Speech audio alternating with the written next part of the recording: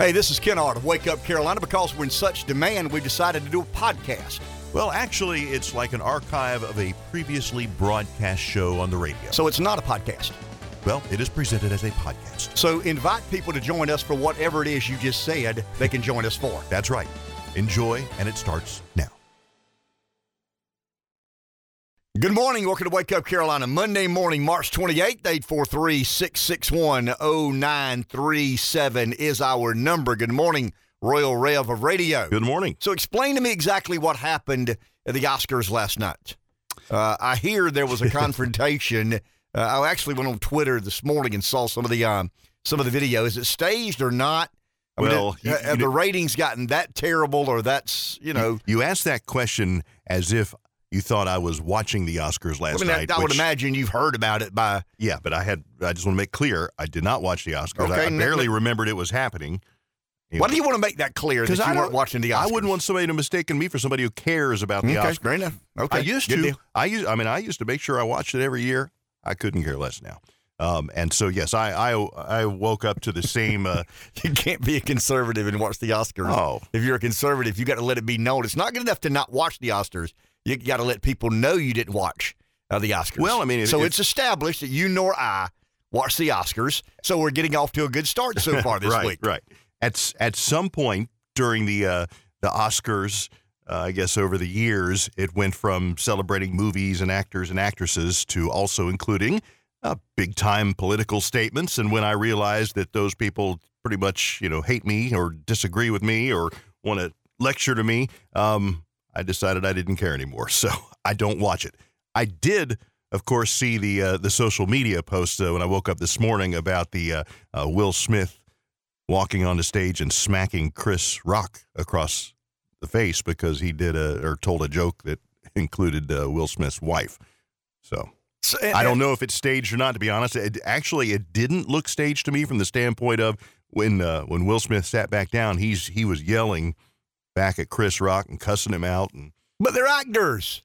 True. I mean, that's what they do. They play parts. True. So why would you believe it was not staged? I mean, that's all those people in that room do is stage things. That's very true. And they're really good at staging things. Yeah. And dropping the F-bomb is not that big a deal anymore, especially, I think it was cut from the live broadcast, but was allowed on their streaming service, whatever streaming service was carrying. Yet when someone said this morning, I was driving over, and someone said it appeared to not be staged. Well, it appears Superman can fly. It appears that Red, found his sanity outside of prison. It appears that Luke Skywalker was the good guy. Make a good point. Yeah, that's all those people do is stage things. And their ratings have suffered for years. Nobody cares, and so now we're talking about it all of a sudden. And I'm like you. I could care less what happens or not at the Oscars, but anytime someone strikes another human being in front of an audience and then yells out, keep my wife's effing name out of your mouth over and over again, it draws attention. It does. Maybe they did exactly what they intended to do. That was assault. He walked up there and assaulted the man on live television. Well, unless it was staged. Exactly. If it was staged, it was not an assault. Yep. If Chris Rock has been assaulted, then Chris Rock will file charges. And it doesn't matter to me at all. But it is. It probably speaks to the desperate nature of the Oscar awards. You believe it was staged? Sure. Absolutely. To your point, when nobody watches the Super Bowl of all award shows, and I guess the Super Bowl of all movies, when they congregate together and tell one another how exceptionally talented they were and are, and it morphs into I can be more political than you can. I've got bigger political grievances than you do. Sean Penn said that if Zelensky was not honored at the Oscars, something he's going to do. Who cares what Sean Penn does? Well, I would imagine we do, because we're sitting here first thing this morning talking about it. Instead of the guy that went to represent American interest around the world, I've got 3 faux pas. You ready? Big ones. Well, to me, they are. Trump said, it's kind of interesting all of a sudden we don't like the guy who says what he really feels. But we did like the guy who says what he really feels. But now Biden says things that maybe he really feels, or I don't know if he does or not, but he goes off script. He goes a little bit, he ad-libs. Now you and I, what was one thing we liked about Trump? He'll tell you what he believes. Yeah. He'll say what he went thinks. Off script. Yeah, he goes off ad-libbed. script, and he ad-libs, and he says things that the public may find a bit revolting. Let me ask you a question. Do you agree that Vladimir Putin cannot remain in power? I agree. Based on what? I don't see. I mean, how can he? Well, Says who? Two words. I see where you're going here. I mean, we had an election in 2018. 67% of Russians voted. 77% voted for Vladimir Putin. Did they? Well, I mean, did 81 million vote for Joe Biden? Did they? I mean, why is the integrity of our election not I any see question? where you're going. Sure. And maybe, remain in power. Do the Russian people have a right to elect as their leader who they choose to? Sure. Okay. The Russian people in 2018, I mean, we're talking about the imperfections of our election. So the Russians in 2018 chose via the ballot box, 77% voted for Vladimir Putin. Does Vladimir Putin deserve to remain in power? I mean, the Western world says he cannot remain in power. Says who? We got to be real careful of this. Is he committing war crimes? Sure. So he's committing. Did we commit war crimes in Iraq when we invaded a sovereign nation? I mean, were we provoked by Iraq? I mean, let's put the shoe on the other foot. I'm not an anti-American. I am a total and complete patriot. I hear your argument. But we're being a bit hypocritical here, aren't we? Yep. I mean, when you think about the Stars and Stripes, it never does anything wrong, right? I mean, it's the good old U.S. of A. It's the shining city on a hill. And I believe all that. To take your point a step further, though, isn't it reckless, though, for the president of the United States to say it out loud? Yes, but the point I'm trying to make, is it reckless to think that? Right. I mean, is it any of our business who the leader of Russia is? I mean, we got to really have no with this say. for a second. We don't have it. We don't deserve to have any say. No. I mean, we can't go around the world because we see it a certain way picking leaders. I mean, we can't go to Russia and Poland and Germany and some of these other places and say, hey, this is the person you need to elect because we know better than you. I mean, I'll tell you, we've gotten ourselves in a pretty arrogant place here. And I think the height of arrogance is what Joe Biden uttered when he said, my God, this man cannot remain in power. Says whom? I mean, can the president of Lithuania stay in power? I mean, does he have to run that by America? I mean, do we need to say it's okay? Hey, you Germans, before you elect your next chancellor, come see us, and we'll tell you what's in. America had something to say about Gaddafi being in power in Libya. Had a lot to say about it. Remember, Obama goes to Israel and campaigns against Netanyahu. Benjamin Netanyahu. That's right. I mean, really? Well, we got to be careful here. Last week we debated the issue. Is it? Do we Americans have the authority, the moral authority, forget the legal authority, the moral and ethical authority to assassinate a foreign leader? I mean, we got to be real careful about where this leads. And when you look at the three faux pas or missteps that the president said, one was... Well, can Putin be a participant in world affairs again? Remember, he was attending the G20s and different things over the last years. The world will decide that. Right. I mean, the world will decide. America won't decide that. I mean, we get on Air Force One. We fly over to Poland, and we expect everybody to kiss the ring. Everybody to bow down before us because we're American. We know what's best for the rest of the world. I would argue that the rest of the world may say, hey, don't you guys have some cleaning up to do around your front doorsteps? I mean, aren't you the nation $30 trillion in debt? I mean, we got to be real careful about what our objectives are. And I mean, do we have any guardrails? Are we able to police ourselves? There's an interesting article in Reason. Reason's a libertarian-leaning website. Well, that's not libertarian-leaning. It's libertarian. I mean, it's a libertarian website.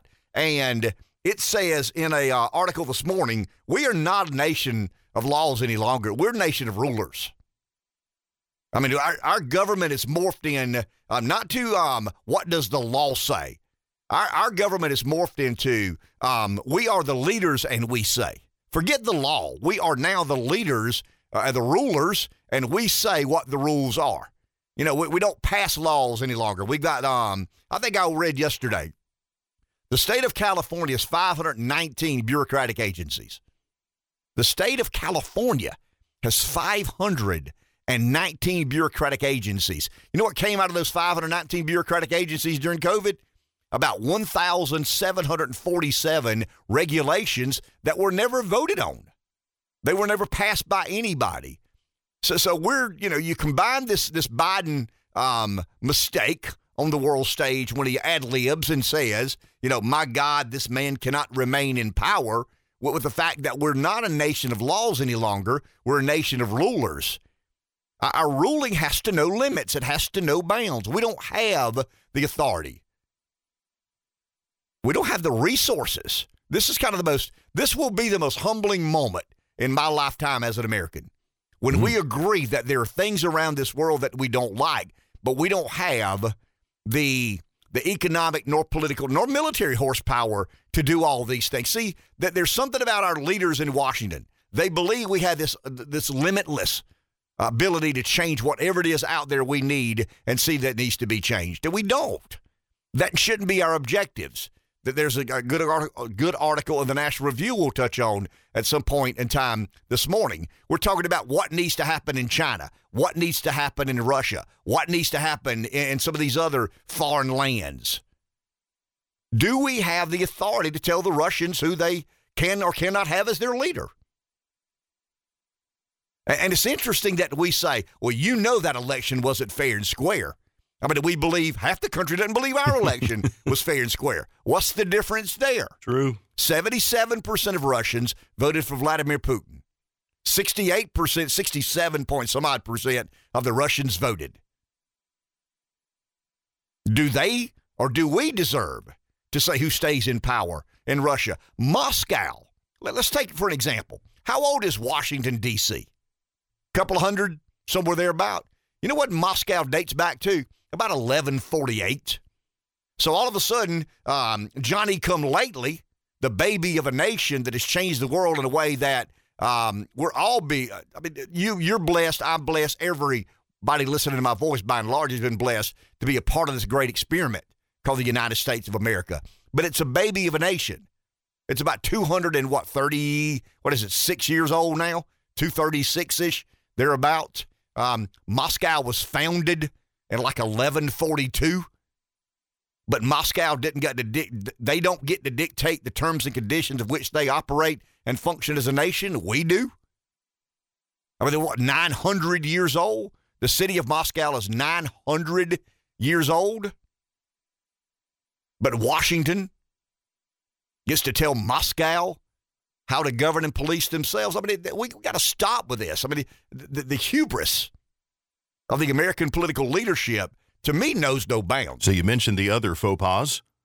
So he tells, when someone asks about chemical weapons and he said, we'll return in kind. Respond in kind. Yeah, I mean, that's pretty insane. But that's the guy who has, people that aren't drinking, people that are drinking say these things, and people that have dementia say these things. And the spur of the moment, they just kind of, you got to be real careful and real guarded about that. I mean, that's why you don't let people drink when they're in charge of big things. That's why you don't let people with dementia in charge of big things. And then addressing, I think, the 88 Airborne, not the 82nd. Was it 82nd? I think it was 82nd. Okay, 82nd Airborne, when he says, you'll see it when you get there.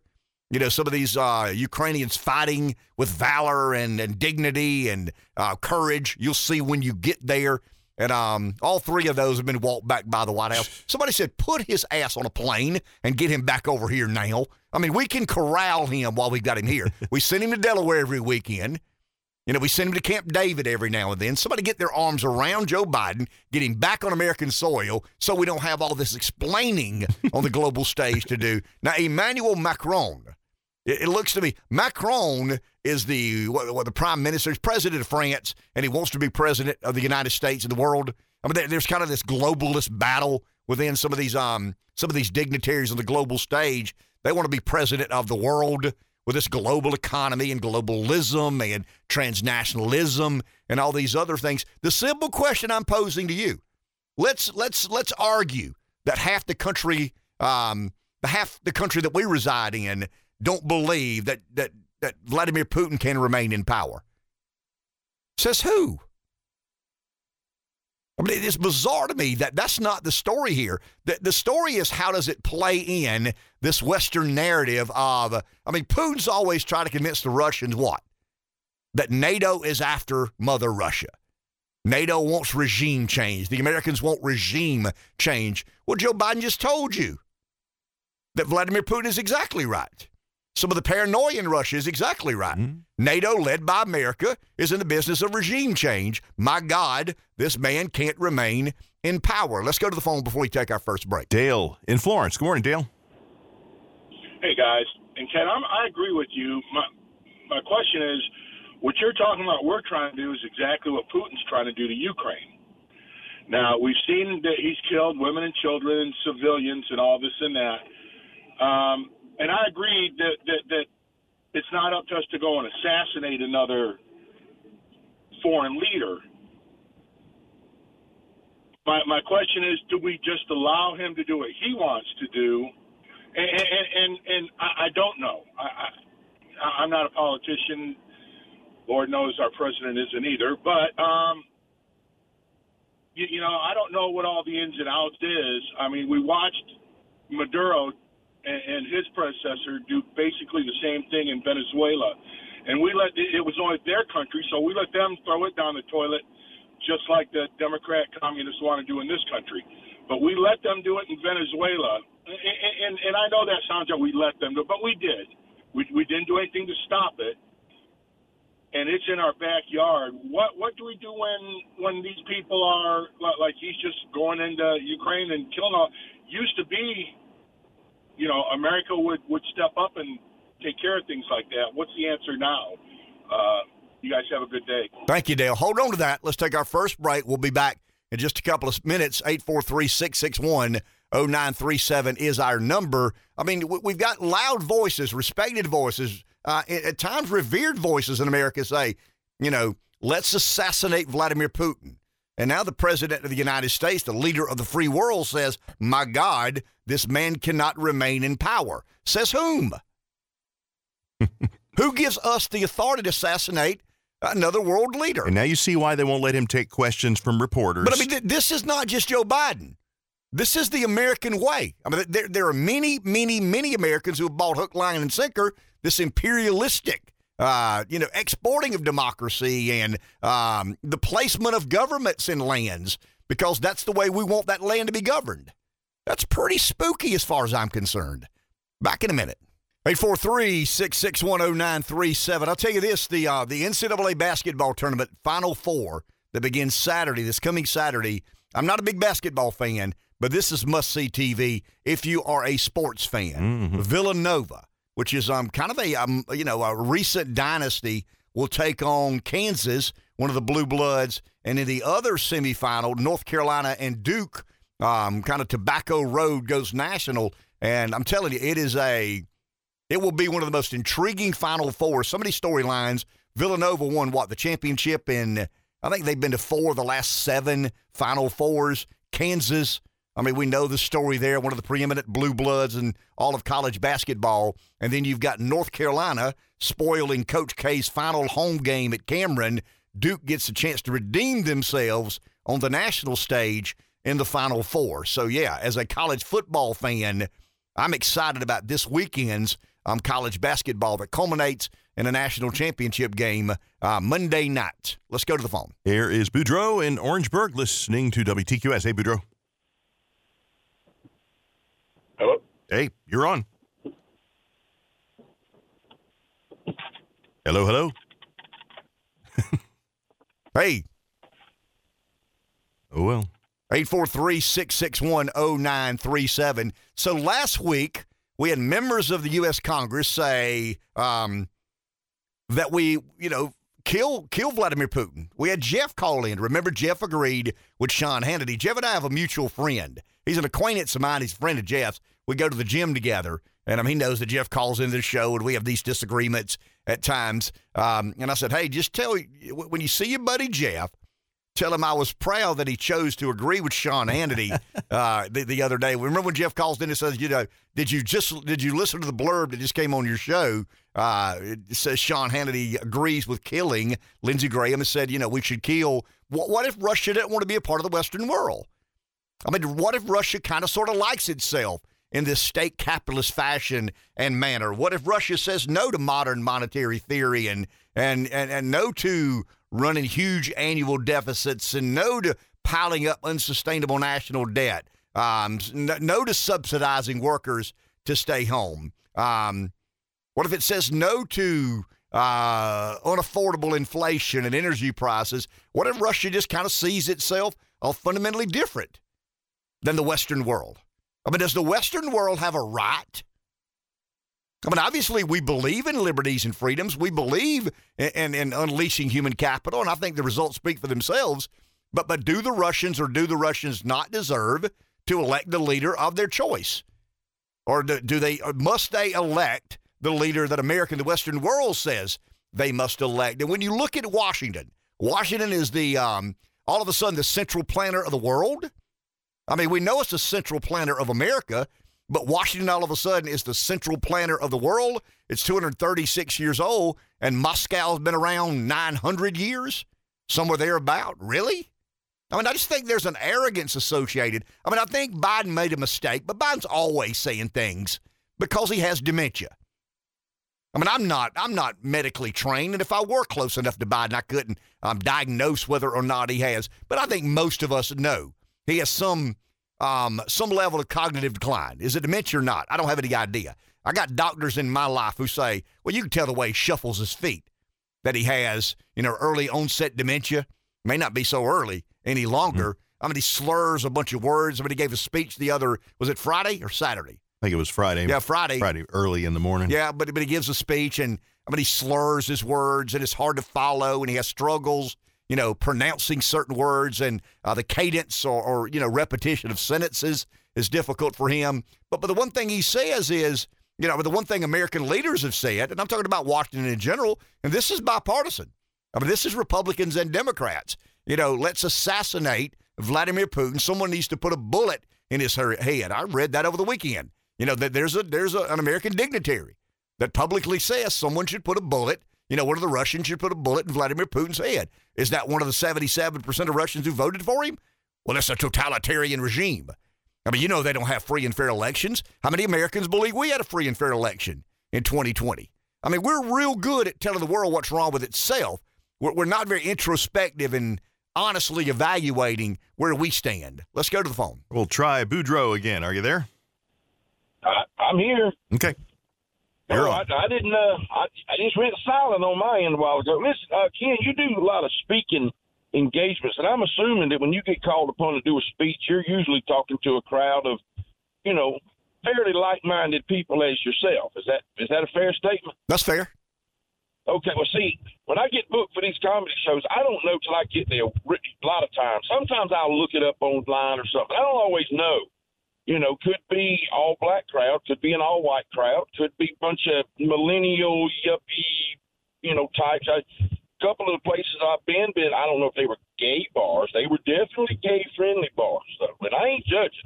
I try to make my shows relevant to wherever I'm at, and I always seem to do that. Well, I was up in Pendleton Saturday, and I pulled up to a pure T redneck bar. I'm talking about there's some Harleys out front, good looking ones too.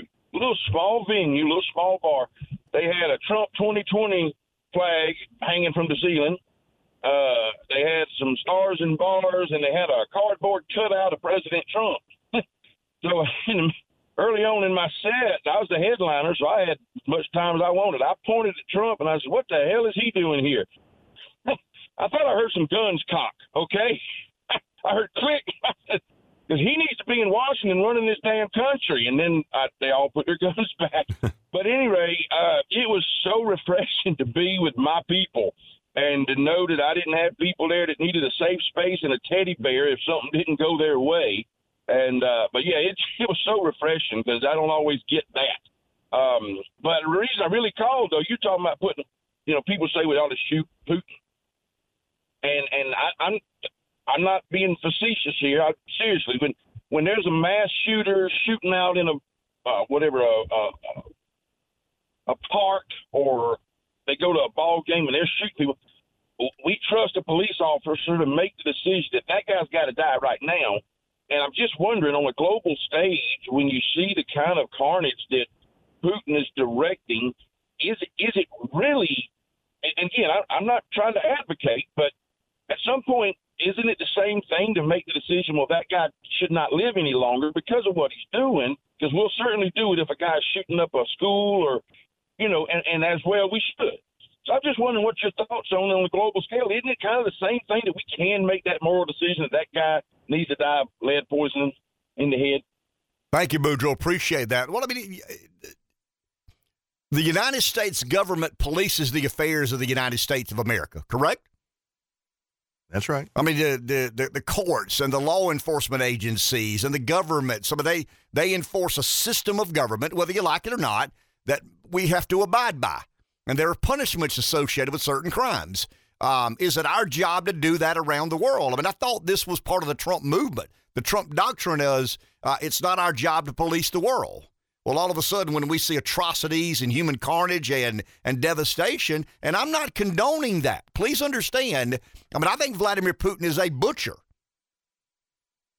I mean, I would agree with what Biden says. My God, this man cannot remain in power. But is it the role of the United States government or the president of the United States to go on the record and say those sorts of things? Do we have, I'm not talking about moral authority or ethical authority, but this is not a moral issue as far as I'm concerned. I mean, when the president says, basically, or suggest, let's phrase it that way, when the president of the United States seems to suggest that regime change is in order, where does he get that authority from? I mean, obviously he can express himself as he sees fit. And to me, what makes it extra dangerous is the guy he's talking about is sitting on a bunch of nuclear weapons. Well, I mean, but think of this, Rev. He thinks he's at risk. He's historically said, and American presidents have historically said, we're not in the business of regime change.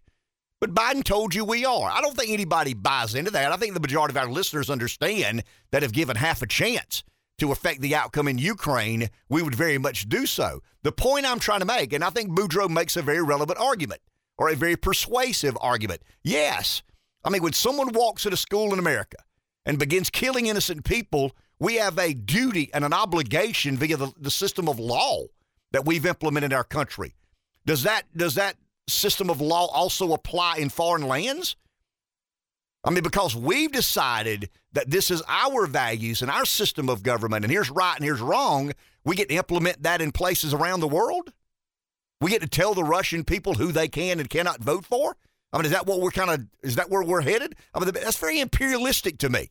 And I'm guarded about that. I'm very suspicious of that. I'm very guarded about that. It hadn't played real well in days gone by when we try to get involved in that. How's the Middle East working out? And I understand that Eastern Europe is different than the Middle East. Somebody made that fundamental argument one day last week, and I accept that. Eastern Europe is fundamentally different than the Middle East. Maybe the people of Ukraine want to be free. Maybe they don't. I don't have any idea. Do you?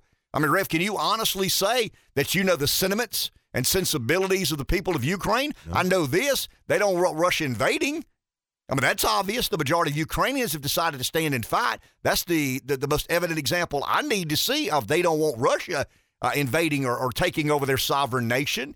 But when the American president says, my God, this man cannot remain in power, based on what? Sheer human emotion? Or is there some system of government that's out there that I'm not aware of? We're not the world's police. We don't have the right to be the world's police. Let's go to the phone. Jeff in Florence. Morning, Jeff. Good morning, guys. Hey, Jeff. To kind of touch on what Ken was just saying, yeah, it does come across as extremely hypocritical of our government and all to go out abroad and say we're here to deliver democracy and freedom, but only if you do it our way. And we have to keep in mind to some degree that it's the Victoria Nuland type, that we sent out in Ukraine to kind of provoke the bear, I guess, to a certain degree. And we probably have a lot more to do with why Russia's in Ukraine than anyone's willing to admit publicly. And we should keep in mind that as America, we've been at war for well over 20 years. We cost over 6 million lives abroad. And now we're talking about killing another foreign leader for invading a country. it all seems very hypocritical, and I think a lot of Americans would do well to kind of do a little self-assessment of who we are as a country and what our leaders have been doing over the last few decades or longer. Thank you, Jeff. Appreciate the call. And it seems to me that historically when somebody like Lindsey or Sean Hannity or whomever, liberal or conservative, says, my God, this man cannot remain in power, I'm not saying I disagree with that. I mean, when Biden says that, we kind of like Trump when he said what he believed. So when Biden says, I probably wouldn't have walked it back. If I'm the White House and Biden says, ad-libbing, my God, this man cannot remain in power, I probably wouldn't have walked it back. But we've argued that we're not in the regime-changing business. We are very much in the regime-changing business. America's very interested in affecting elections that suit our fancies. So stop saying we're not. And maybe, just maybe, Rev, this evolution of politics in America is allowing more and more people to be skeptical of what America's intent is. Do we believe America had anything to do with provoking Russia to invade Ukraine? Let me answer that for you. Yeah, absolutely we did. Do we have blood on our hands? That's a fair debate. But to suggest that we had nothing to do, we're simply the purveyor of goodness and goodwill around all provinces of mankind. And, we would never involve ourselves in anything as diabolical as that. That's Russia and Ukraine. You know how those Eastern Europeans are.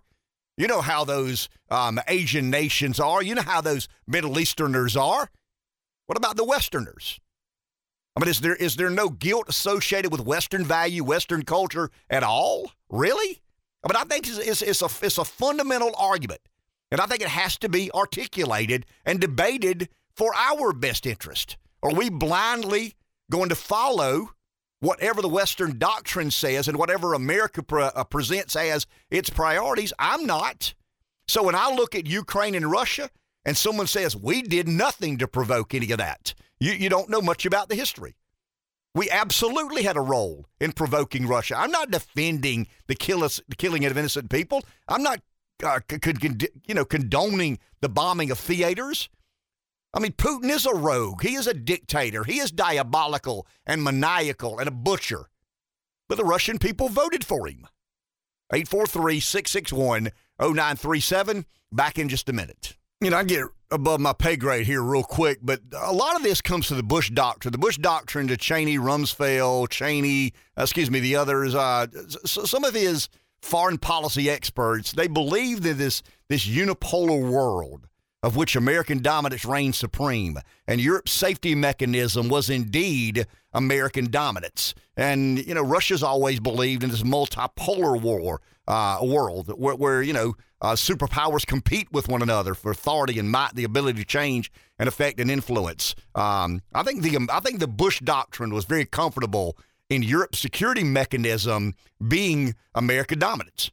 I really believe that. I'm not a big fan of that. And this gets into weeds a bit, but there's a lot of essays out there you can read from people who know much more about this than I. But this is very intentional, and the Bush Doctrine, I would argue, has historically included this unipolar world in which American military and economic dominance reigned supreme. Let's go to the phone. Larry in the PD. Morning, Larry. Hey, good morning.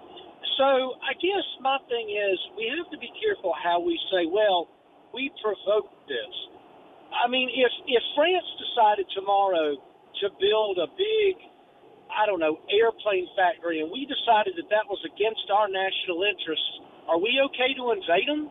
If France were to start flirting with Russia and start leaning communist, but they wanted it, would we be able to invade them to say, well, that's against the Western world's interests, and since France is right in the middle of Europe, because of their location, they don't have the right to decide that for themselves.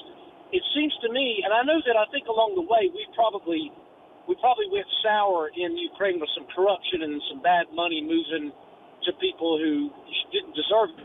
But at the end of the day, if Ukraine is a sovereign nation, and they are because the USSR lost them fair and square when they collapsed. They failed. They lost, and they lost Ukraine.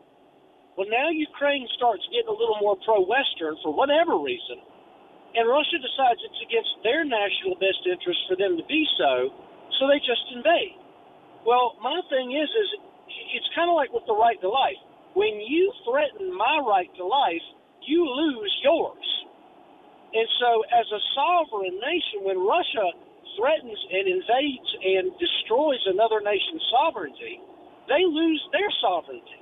They lose their right to protect their leaders and to be part of a global community, which, like it or not, we are. But here's the thing. The further east you go in the world, the less they care about sovereignty and the more they care about power. And so their thing is no, you don't deserve to govern your country unless you're strong enough to protect it from the next strongest person, which is the reaction that causes American dominance, because we say, all right, well, we'll be that strong person that can protect it. So we're kind of stuck in two ways of thinking. But I think at the end of the day, I don't think you can say, well, the girl was wearing a short skirt, so she deserved to get what she had coming to her. You can't say, well, Ukraine acted in a way that clearly threatens Russia's best interest, because it wasn't militarily threatening them. It wasn't pointing new guns at Moscow. They just were moving towards a more pro-Western line of thinking.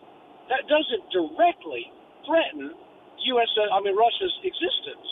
So I don't feel like there was anything justifiable in what they did, regardless of what we did. It's like saying, well, you shouldn't walk around with your money in your hand. That's why you got robbed. You should have put it in your wallet and hid it. Okay, yeah, common sense is true, but the bigger wrong is that stealing is wrong. So you can't say, well, the thief is forgiven because you let him know you were an easy target. Does that make sense? It makes a lot of sense. Thank you, Larry. Appreciate that. This is an interesting debate, and good callers make for interesting debate. Let's go to the phone. Do we have time? Rick in Sumter listening to DXY. Hello, Rick. Hey, good morning. Hey, Rick. Hey, man, Ken, sometimes, I don't agree with you. Most of the time I do. But this morning I was high-fiving you. You're absolutely spot on. And just as I usually do, put it in a historical perspective, we Americans forget about the law of unintended consequences. And way back, we used to have a bunch of Iranian cadets at the Citadel, and they were good guys. One thing I learned about them, they are Persians. If you call one an Arab, they're going to fight you. But we came out strongly, we supported their dictator. That led to the hostage crisis, and now look at the problems we still got with Iran due to us meddling in their internal affairs. Flash forward, there was a bad dictator in Iraq. But the only thing is, he was secular. He was not radical Islamist. We got rid of him, and how we actually improved that situation. And, we need to mind our dang business. Let those people deal with their own. And I think history shows that clearly, Rick. Hey, Rick, you can hang on and we'll get back to you. We got to take a break. Hard break, top of the hour, back in just a minute. I want to go back to some of this Bush doctrine, because the Bush doctrine, in my humble opinion, is a doctrine that is based solely upon, not solely, but largely upon a political and economic belief that in a unipolar world, American dominance, even the European security mechanism will by default be America. And America embraced that. What did Trump do when he got elected? He wanted NATO, the NATO member nations, to increase the military spending to a level they agreed upon. See, I never believed that the Bush doctrine or the Cheney-Rumsfelds of the world actually wanted NATO. The NATO member nations, as long as they were not spending as they promised on military, it would be kind of a default. I mean, America would be the default position. We'd have to secure some of the European interest.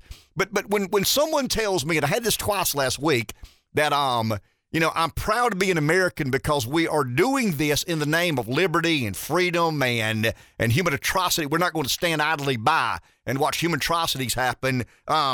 South Sudan, Mozambique, Ethiopia. Why are we not as interested in some of the civil war, some of the bloodbaths that are happening in some of those African nations? I can tell you why. Because there's not political nor economic interest at stake. And let's accept that as reality. We're not innocent in any of these affairs. I mean, America is a very motivated nation. It's I would argue, Rev, that the imperialism that was a big part of the Bush doctrine has led to a point where people are reluctant to be more involved in the policing. And it goes back to this multipolar, or unipolar.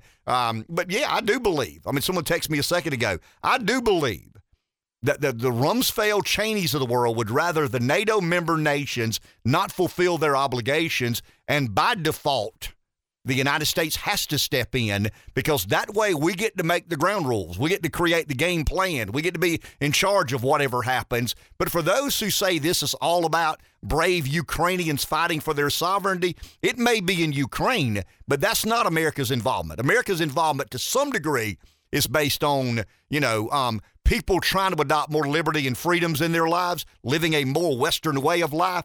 But I mean, if we were so concerned by human atrocity, we'd be much more involved in South Sudan, Mozambique, Ethiopia, Yemen, some of these other places that are just, horrific in the number of people who have been killed by dictators and authoritarian governments. But I think we're incredibly naive to not believe that a lot of this is to weaken Russia, because if we weaken Russia, we're more likely to live in this unipolar existence. Now, the Russia, we know the Moscow-Beijing dynamic and how America is grappling with that economic and political reality. Let's go to the phone. Sam in Darlington. Good morning. You're on the air. Good morning, guys.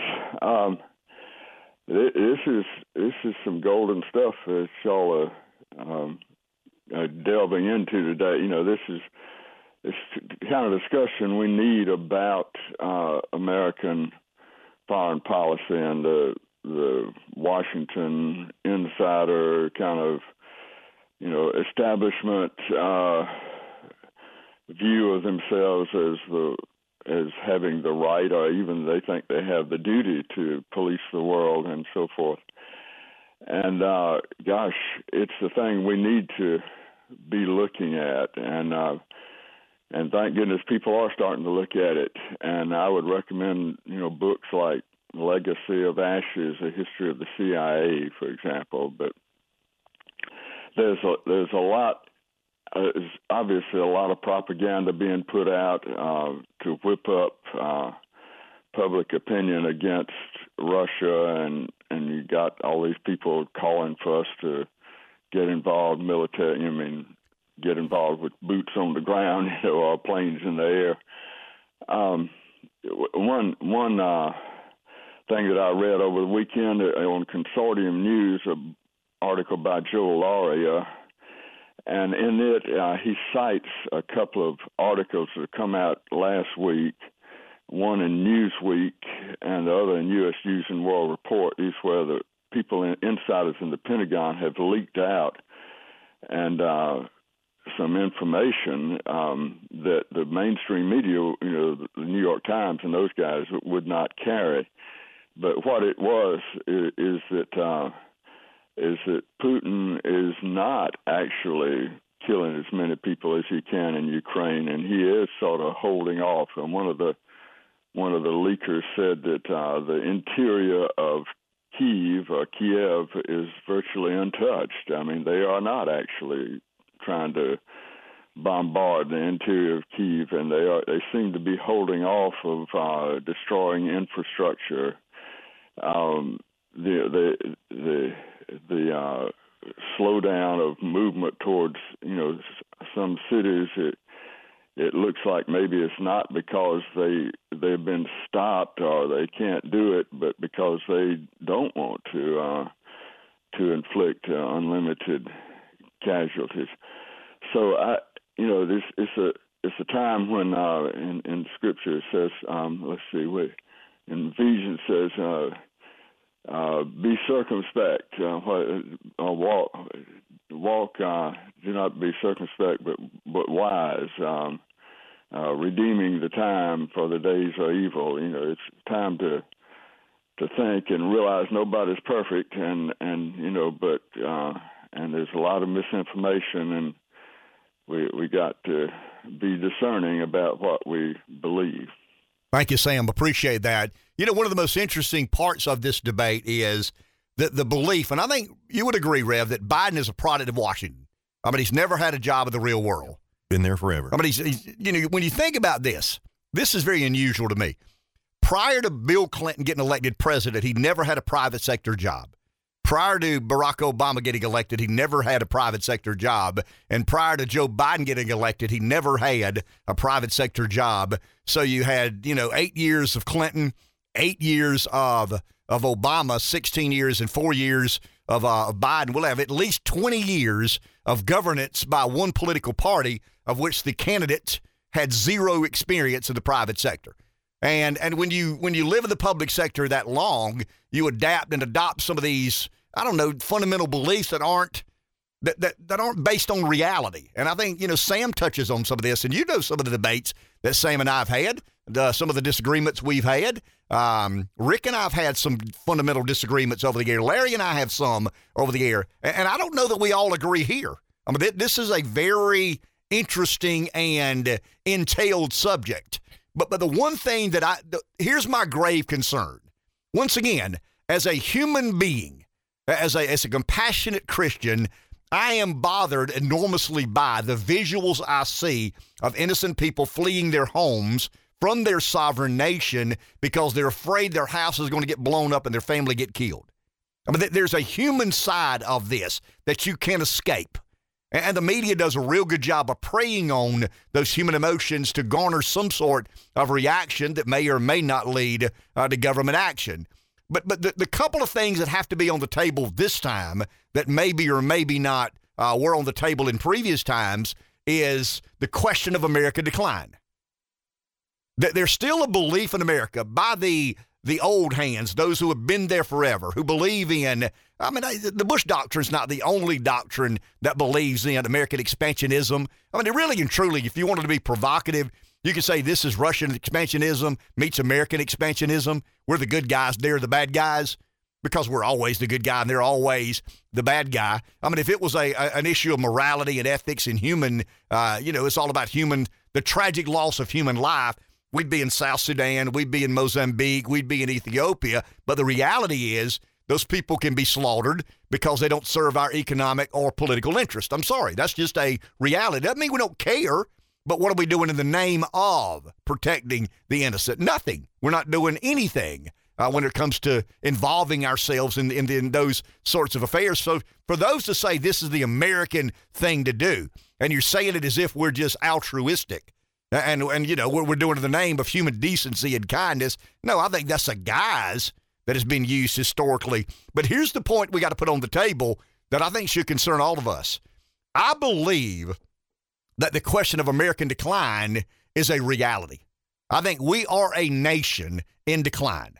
When you look at some of the realities, politically, economically, structurally, I think we are a nation in decline. I'll include morals in this. When an African-American female is put up for nomination for the U.S. Supreme Court simply because she's an African-American female, and how do we know that? I mean, that's not me speculating. Joe Biden said, if given the chance to put someone on the U.S. Supreme Court, it is going to be an African-American female. So we find an African-American female who can't define what a woman is.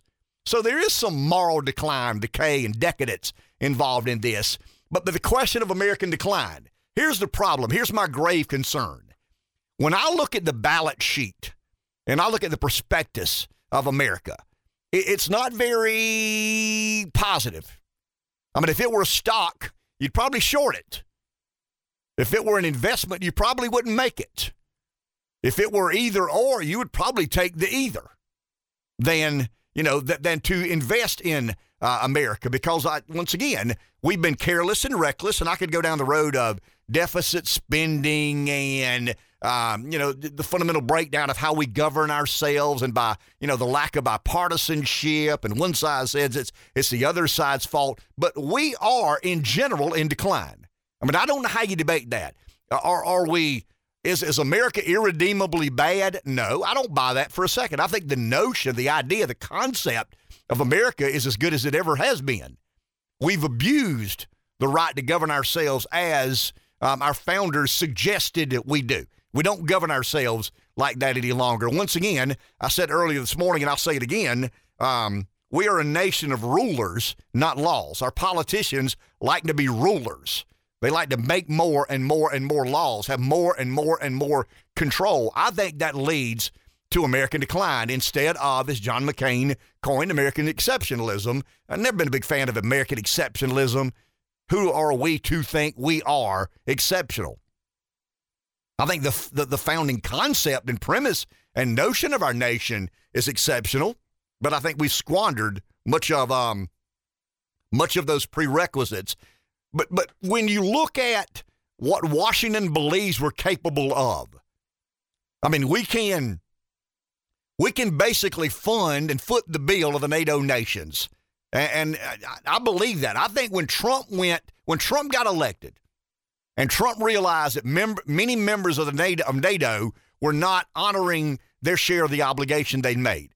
In other words, 2% of all your GDP is to be spent on military spending. And we found that there was I think Germany was at 1%. I think Italy was at 0.6%. I think France was at 0.84%. The majority of these countries were spending about half what they were supposed or obligated to via some of the language of NATO or being a member of NATO. So when Trump gets elected, he says, we're not going to foot the bill any longer. I mean, we're not going to carry the weight. We're not going to be the police of the world, so to speak. See, I think the Rumsfeld Cheneys and the Bidens of the world, the Obamas of the world, the Clintons of the world, the Bushes of the world, those who have been so ingrained and entrenched in the way Washington thinks, I think they like the fact that NATO didn't honor its obligations because by default, America becomes Europe's security mechanism. Gave us more power and influence. And we embrace that opportunity every chance we got. So what if we've got deficit spend to the tune of $1 trillion as long as we're building this enormous military with unbelievable capacities? Well, I think we're now looking and there's Beijing there and there's the Middle East there. And now we've got Russia and Ukraine. And what is Putin going to do? And what is Putin not going to do? And I think if you're honest with yourself, you look at the balance sheet of America and you say, wow, we're spread pretty thin. I mean, could we indeed fight on different fronts or multiple fronts if forced to? What if we did further engage in Ukraine? What if we did commit even more resources in Ukraine? Then how do we fend off Beijing if China decides that now is the time to take on Taiwan? Because once again, what have we said? Can't let that happen, right? I mean, we've decided we can't let that happen. Now the Western world kind of obliges. I mean, they fall in line. But here's because you asked a second ago, this is the interesting question in all of this debate. And it's a little bit like the barbershop scene in Coming to America. Remember the barbershop scene in Coming to America where they're talking about the greatest fighter ever? And the Jewish guy says, what about Rocky Marciano? And Arsenio Hall and Eddie Murphy, who play all those characters in the barbershop, say, yep, that's their boy. You can't talk boxing with a white man without them bringing up Rocky Marciano. And that's kind of one of the it's one of the catchphrases, one of the funniest scenes that I've ever seen in any movie. And the comedic genius of Murphy is on full display as he plays all these characters. But it's a little bit like, think of this. That's their boy. You can't talk boxing with a white man without bringing up Rocky Marciano. I got buddies of mine who say, that's Larry Bird. I mean, that's their guy. You talk basketball with a white guy, it won't be less than 3 minutes. He's going to bring up the name Larry Bird. And there's humor in there. I mean, there's no racism involved in any of that. It's all humorous. Rocky Marciano was a great boxer. Larry Bird was a great basketball player. In an age and era where most of the great basketball players are African-American. Most of the great boxers are African-American. I mean, it's just a reality. It's not a political... I've enjoyed that commercial, by the way, that's playing with Bird and Magic. Yeah? Been playing during the got old and fat. tournament. Both of them got old and big. Let me say that, old and big. There you go. See, we all tend to get older. But it's fun to see. It's very fun to see that. But so you brought up the name. I mean, here's the name that the military-industrial complex can always refer to, and it's the great unknown. Is this the next Hitler? Is Putin the next Hitler? Is Xi the next Hitler? Is the leader of this country the next Hitler? Is the dictator of South Sudan the next Hitler? I don't know that. But I mean, do we confront every single foreign affairs issue that the world ever proposes or presents as if they were Adolf Hitler? I mean, really? I mean, is that we're going to base all of our fundamental strategies and all of our foreign policy, what we do or don't do, this could be the next Hitler? Because the counter argument would be, well, what if it is? I mean, what if Putin is essentially on a track? At some point in time, common sense enters the equation, and somebody like me says he can't whip Ukraine. I mean, he thought he had this advanced and developed military. I mean, we were told, how many times have we been told that this guy could be the next Hitler or that person could be the next Hitler? Is that going to be the kind of excuse to end all excuses? In other words, we better intervene because we know what happened in the late 30s and early 40s. We better intervene because this could be the next Adolf Hitler. This could be the next, we could have the next Holocaust on our hands. And we know the genocide and human tragedy. I mean, just the evil. I mean, just the absolute human evil on display in that. But because of what happened in the Second World War and the Holocaust and Nazi Germany, we're going to just kind of base every military decision we ever make, because most people say exactly what you just said. At coffee shops, at diners, at ball games, at tailgates, most people say, you better do something. You know what happened in the 40s? I mean, is that really, are we going to have a debate about military involvement or not? That unsophisticated? And historically, that's kind of what we've done. What was the great saying about, when we were told we better go to Iraq, we better go to Afghanistan? You remember the old, I'd rather fight them over there than fight them over here. The point I'm trying to make, and I think Larry made the point, Rick made the point, Sam made the point, blind faith in your leaders will get all of us killed. Let me say that again. Blind faith in your leaders will get all of us killed. Do not have blind faith in your leaders. Look under the hood a bit. Back in a minute. 843-661-0937 takes Mondays to make Fridays. Couple of callers on the phone. Let's go there. Mike in Darlington. Good morning. You're on the air. Good morning. You always have an interesting topic that if I just listen to for a minute, I get hooked on it. But I think you made an important point. None of those people had real world experience. And most of them were established liars and crooks. I mean, and we've known that Biden was a crook since he was a senator. And before then, we knew he was a plagiarist, which is nothing more than intellectual theft. And we keep nominating. We're not paying attention. We send these unscrupulous, unskilled people to lead us. And it doesn't take a great actor to know that they are bad actors, and they're going to do whatever they can get away with. And in that sense, depending on what their objectives are, just like Putin. Now, Putin is a more serious type and dangerous person, but I would contend that Biden is every bit as dangerous because of his bumbling, and he's just not a smart man, as Forrest Gump would say. He's done these things, but there seems to be a trend in their following. They all belong to the same church.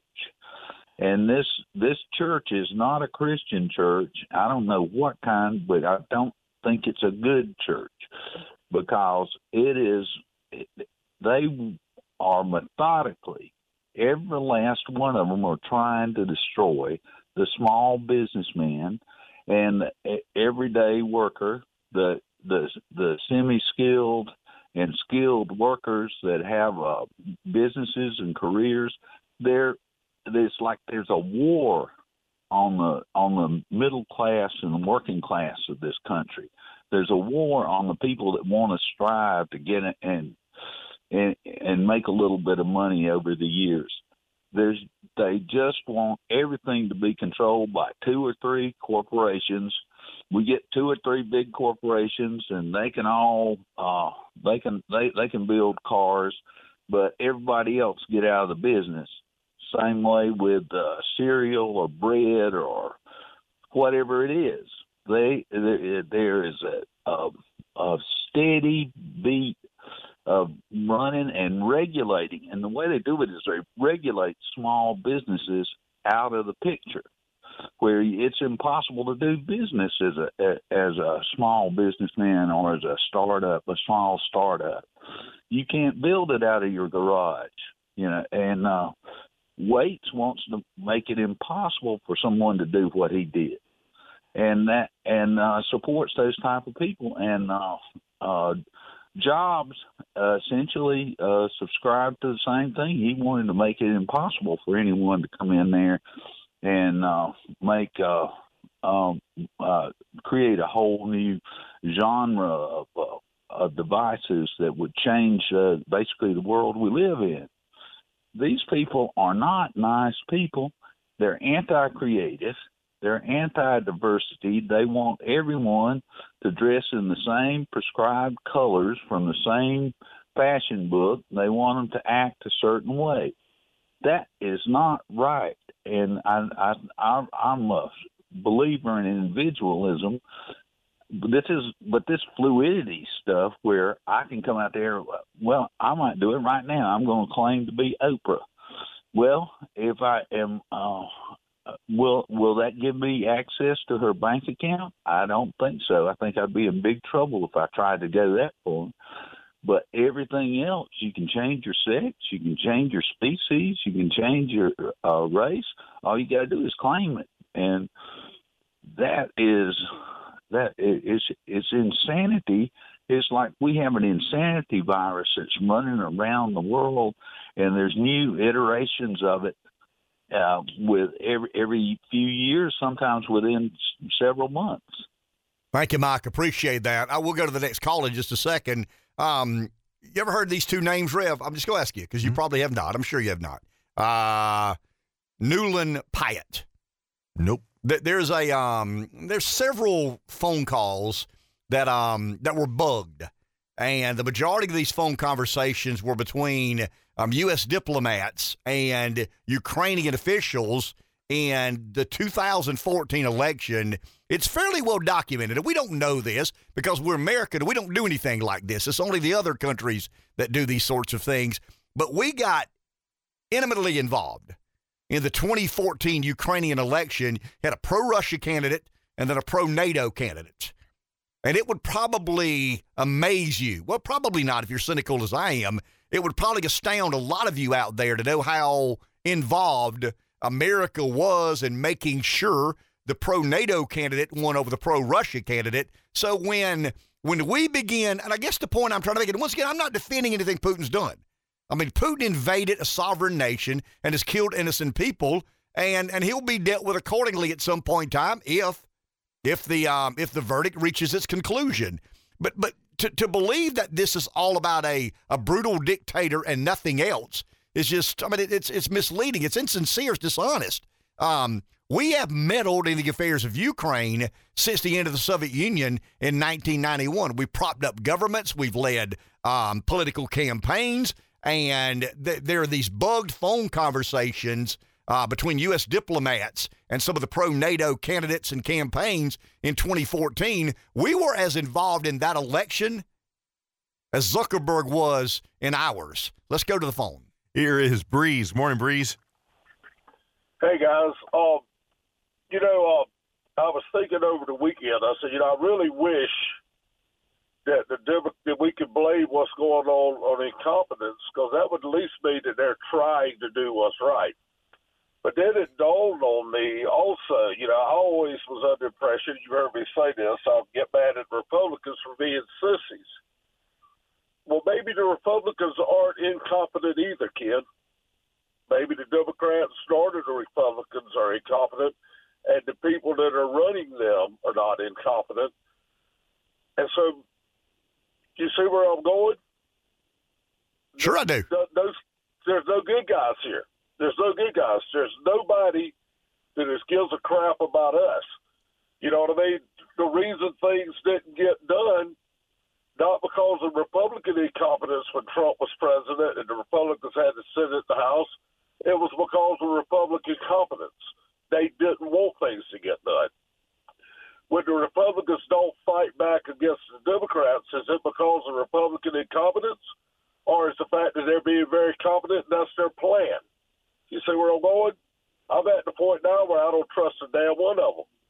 You know, and then there again, there's no scenario I could ever see where I agree with Sean Penn. But I notice everybody's trying to put the president of Ukraine, make him into some sort of a god. But it does, you know, and they talk about but they justify the suffering of the people. But is it really about the president of Ukraine, or is it about the people of Ukraine? Because these Russian soldiers don't want to be there either. You see what I'm saying? So again, it's bad politicians causing their people to suffer on every side of the aisle and every form of government there. And then, you know, I was looking also over the weekend. You know, it takes over a month for oil to make it here from the Middle East on a tanker. And then you look at the amount of gas that they have to burn to get here. You know, and again, then they try to tell you this is about the environment. But it takes you know about a steamship from Russia, I think, takes 27 days or so. Then it sits in port. Then it gets trucked around from these ports for trucks, which burn more diesel. So then they tell you this is about the environment. Well, just use your brain a little bit, liberals, and everybody else. They're lying to you. Again, they're lying. There'd be a lot less environmental damage from oil drilled in America that's being shipped by pipelines than oil drilled in Saudi Arabia and Russia that is sent across the world in ships burning diesel fuel. I mean, everything about them is just a total lie on both sides, guys. A total flipping lie. Every damn bit of it. And it, you know, and it's hard to pick which government. I support both people. Well, which government are you going to choose? The Ukrainian government, maybe because they're just a little less corrupt than the Russian government. You know, the American government, because it's just a little bit less corrupt than the Canadian government. You see where I'm going? Yeah, well, you sound like Churchill. Of all the bad ideas, this is the best. Yeah, I mean, you ain't got a damn what. Yeah, there's not a good idea in the crowd, brother. They show it a good player. There's not a single leader in the world today that's daggone worth a fart in a hurricane. Thank you, Breeze. Appreciate that. Let me think about this, guys. I mean, do we really believe that the people of Russia want this? I mean, obviously the people of Ukraine don't want this. I mean, we become, and I said a nation earlier, I said a nation of rulers, not of laws. We've kind of become a world of rulers and not laws. And I don't know. I'm thinking about Chris Rock and Will Smith, from last night. And I think that was staged and phony. And you kind of agree with me now after seeing some of the video. I mean, it looks like the POW, you know, the old Batman episodes when I'm not sure he actually connected. Don't know, but it looked kind of like WWF or NWA or the old Jim Crockett Promotions back in the good days. But anyway, when ratings suck, you got to do something to get people's attention, and maybe we're talking about it. I mean, it worked. I mean, that's kind of the imagine the level at which they'll stoop to make sure, you know, they get notoriety and attention. But we're not. I mean, this is, you know, we have convinced ourselves that we are a nation of laws. I'm arguing that we're a nation of rulers now.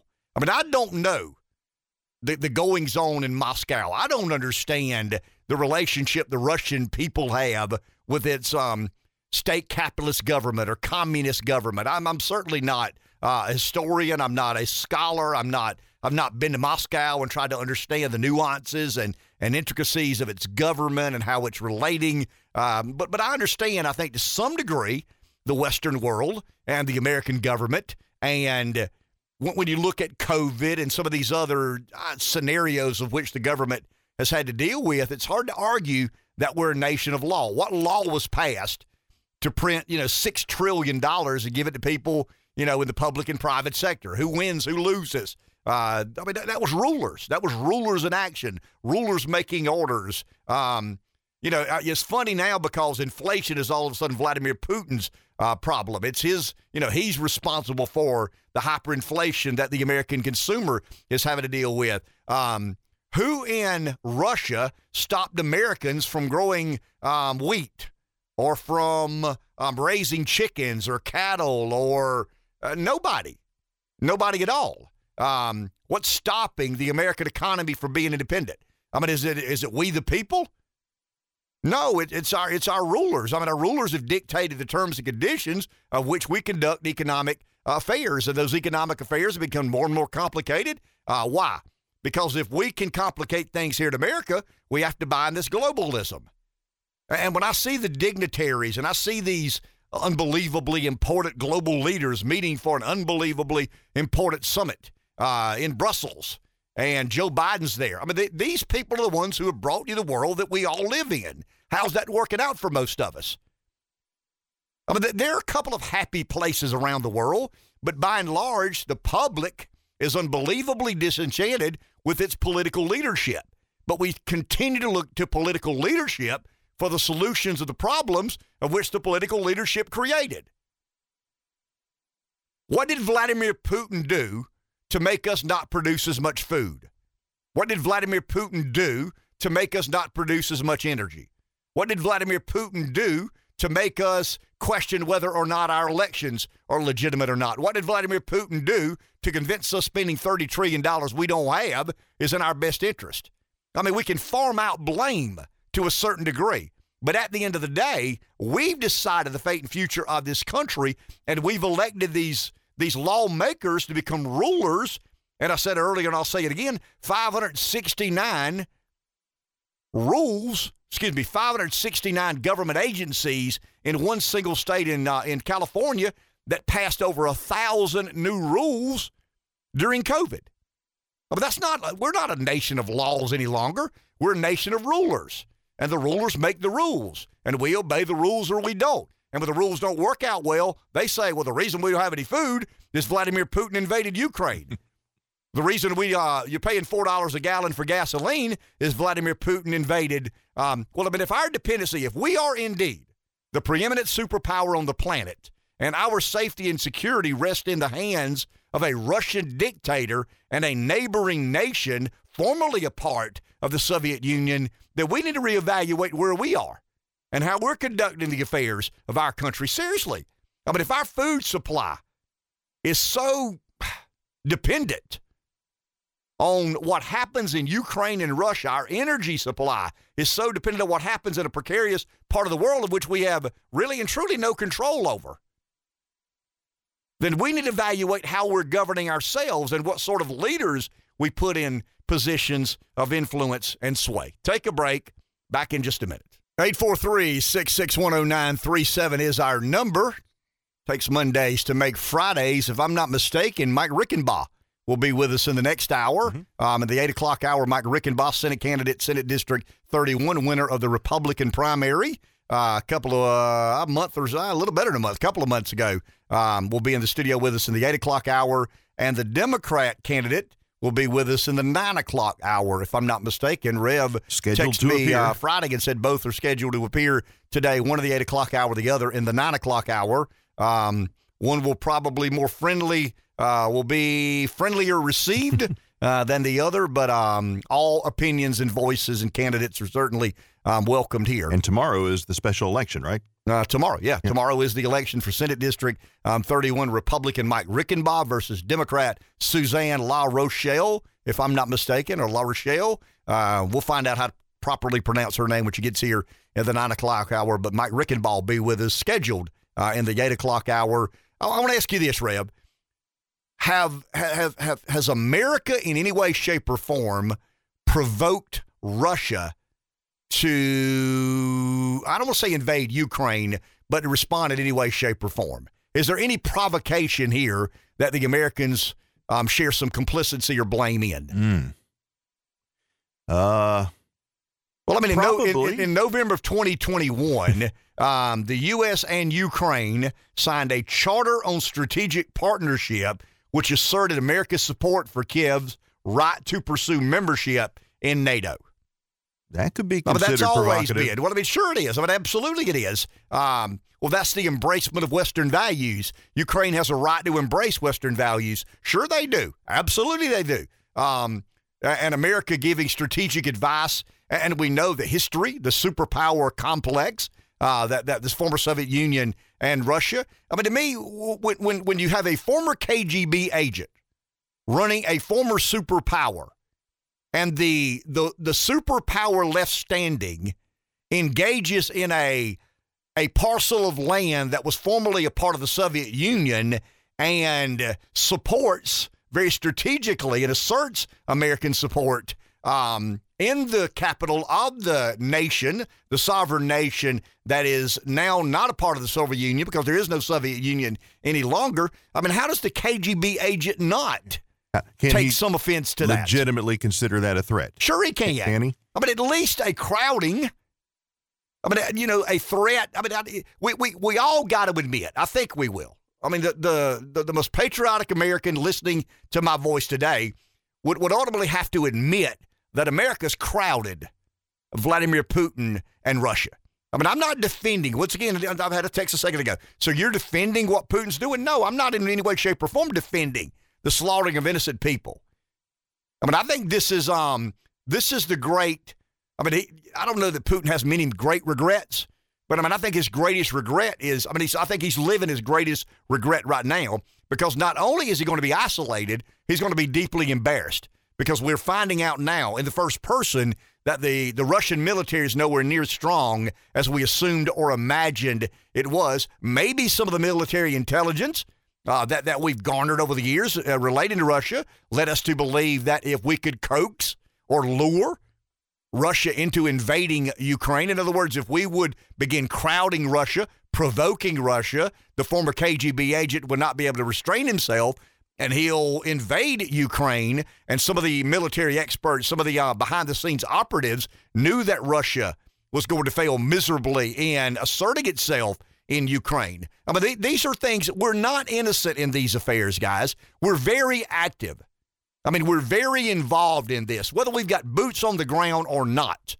We are a very strategic alliance in the affairs of Ukraine. And once again, if we loved the Ukraine people, and if our motivation was because the slaughtering of Ukrainians is something that Western values and America being the shining city on a hill cannot tolerate, then why aren't we in South Sudan? Why are we not in Ethiopia? Why are we not in Mozambique? Because we have political interests and economic interests in certain places, and we don't in certain others. Take a break. Back in a minute. 843-661-0937 takes Mondays to make Fridays. So is the slap real or not, Rev? Have you concluded? I have not been able to tell. Because you've watched several times. I've watched you pay close attention to whether or not the slap is real. See, I'm arguing that the Academy Awards ratings are so bad. You take big stars and you create conflict within the big stars, and next thing you know, you've got a story that carries over for longer than a day. I thought it was real, but the more I've watched it, it could be a Hollywood slap. Don't know. Yeah, could have been. I think it may have been. We'll find out as the day progresses. Hey, I want to go back real quick before we get our next guest. Got a couple of guests here that have endeared themselves to this community since they've been here, and now in a different role than give Mike a try on television trying to sell automobiles. But I want to go back to this real quick because I think it's important that we do this. We here are fairly conservative Republicans. There's a movement within American politics in general that is kind of non-interventionist. And I think to understand the complexities of intervention, in other words, how many think tanks are involved in this? How many foreign policy experts have been paid a lot of money to convince the American public this is right or this is wrong?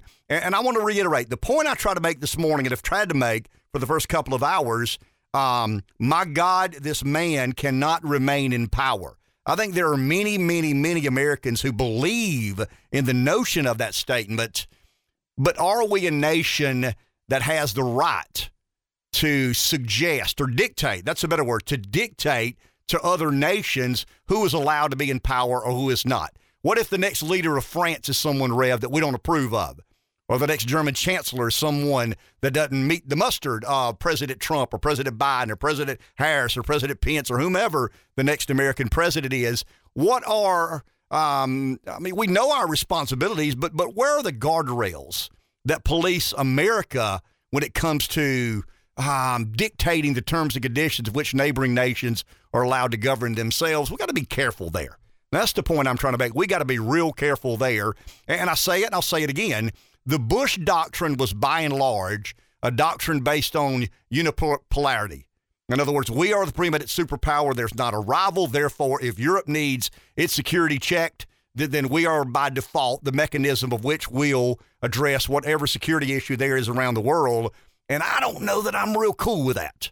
I'm more bothered and worried about that than I am delegating some of those ultimate responsibilities out to different and varying places around the world. Now, once again, I think I can argue that Putin is a dictator and he should be dealt with accordingly, and still disagree that it's not our right nor responsibility to say who gets to lead what nation around the world. So in closing, I had a 2-hour conversation about something I didn't think we could get off the ground on a Monday morning. Thanks to our callers. You guys have added a lot of flavor to the conversation. Hey, Mike Reichenbach is with us, and Sharice Reichenbach are with us. Both are. I'll spin a microphone here if you want to say something. I was always a better candidate with my wife in the room than I was without my wife in the room. And Mike, you seem to be admitting that that's the case with you as well. I'm a much better man with her in the room, and in my life, 25 years of that, I learned that the hard way. Good deal. You came to this community, embraced this community embraced you, and somewhere down the road, you decided to be involved in politics. Run for the Senate seat. You win that primary, in the Republican primary. You got an election tomorrow against a lady who I think will be here in the 9 o'clock hour. Am I right, Rev? Yep. But explain coming here, being involved, and eventually asking the people to support you in a political capacity. Oh, boy. 2008. For some wild idea, Sharice and I, we're buying dealerships in 2008, Ken, and you were in business, but at least you know business. Oh, so yeah. 08 was a tough year to figure out, let's invest it wasn't much fun. every penny we have into a business. But Sharice and I felt we were called here. Our kids were young, but we looked over the entire United States. Where did we want to settle? And we flew to Florence, South Carolina, and said, we're going to settle here. And we really had cast the net anywhere. It's been incredible. We love this community, love being here. What used to be the legacy Horn Ford dealership is now Mike Reichenbach Ford, and that grew to Mike Reichenbach Volkswagen and Mike Reichenbach Chevy. Fast forward 2015, 2016, after the dealerships were doing well, there was some legislation that dealt with dealers, so I found myself in the General Assembly several times, many times, with a bunch of dealers paying attention. And that was the first time ever paying attention to the process. Voted, but never paid attention that intimately to the process in the General Assembly, and realized that there could be a place for business-minded people. True conservatives wanted small government, but believed in Christian core conservative values. With the business acumen, understand a balance sheet, understand a P&L, understand healthcare costs, understand what it takes to create jobs, and quite frankly, understand what it's like to lay awake at night and say, I might lose everything. And if we lose everything, we're going to have to lay off 100 people, and what that does to their families. And there's an element to that I think needs to be in government to speak to the business community and how to create jobs and how to keep them there. Mike, you and I started having lunch every now and then about a year ago. And we talked politics, and I could sense in you a wanting or a willingness to put your name on a ballot at some point in time for some office. We talked about a myriad of opportunities, potential opportunities. One thing that you and I agreed with was the state was growing like crazy. Our hometown was not. And we didn't point a finger at one particular individual or say, hey, if I can only do this or if I get a chance to do that. But so was some of your motivation I don't want to say the old guard. That's unfair here because every community has an old guard, and we pay respect and tribute to the old guard. But I sensed in you a wanting to try and have your shot to see if we can help grow this economy. Is that a fair accounting? Oh, and it sure is. Being on the Census Committee, and Sharice and I were appointed by the Lieutenant Governor's office to be on the 2020 Census Commission.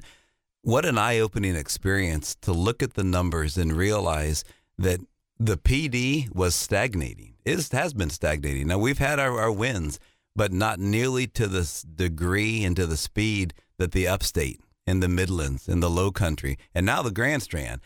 And unfortunately, there's a bit of a zero-sum game where if the job opportunities and the growth go to the upstate or the Midlands to the Low Country or the Grand Strand, we don't get them here. We don't realize the benefit.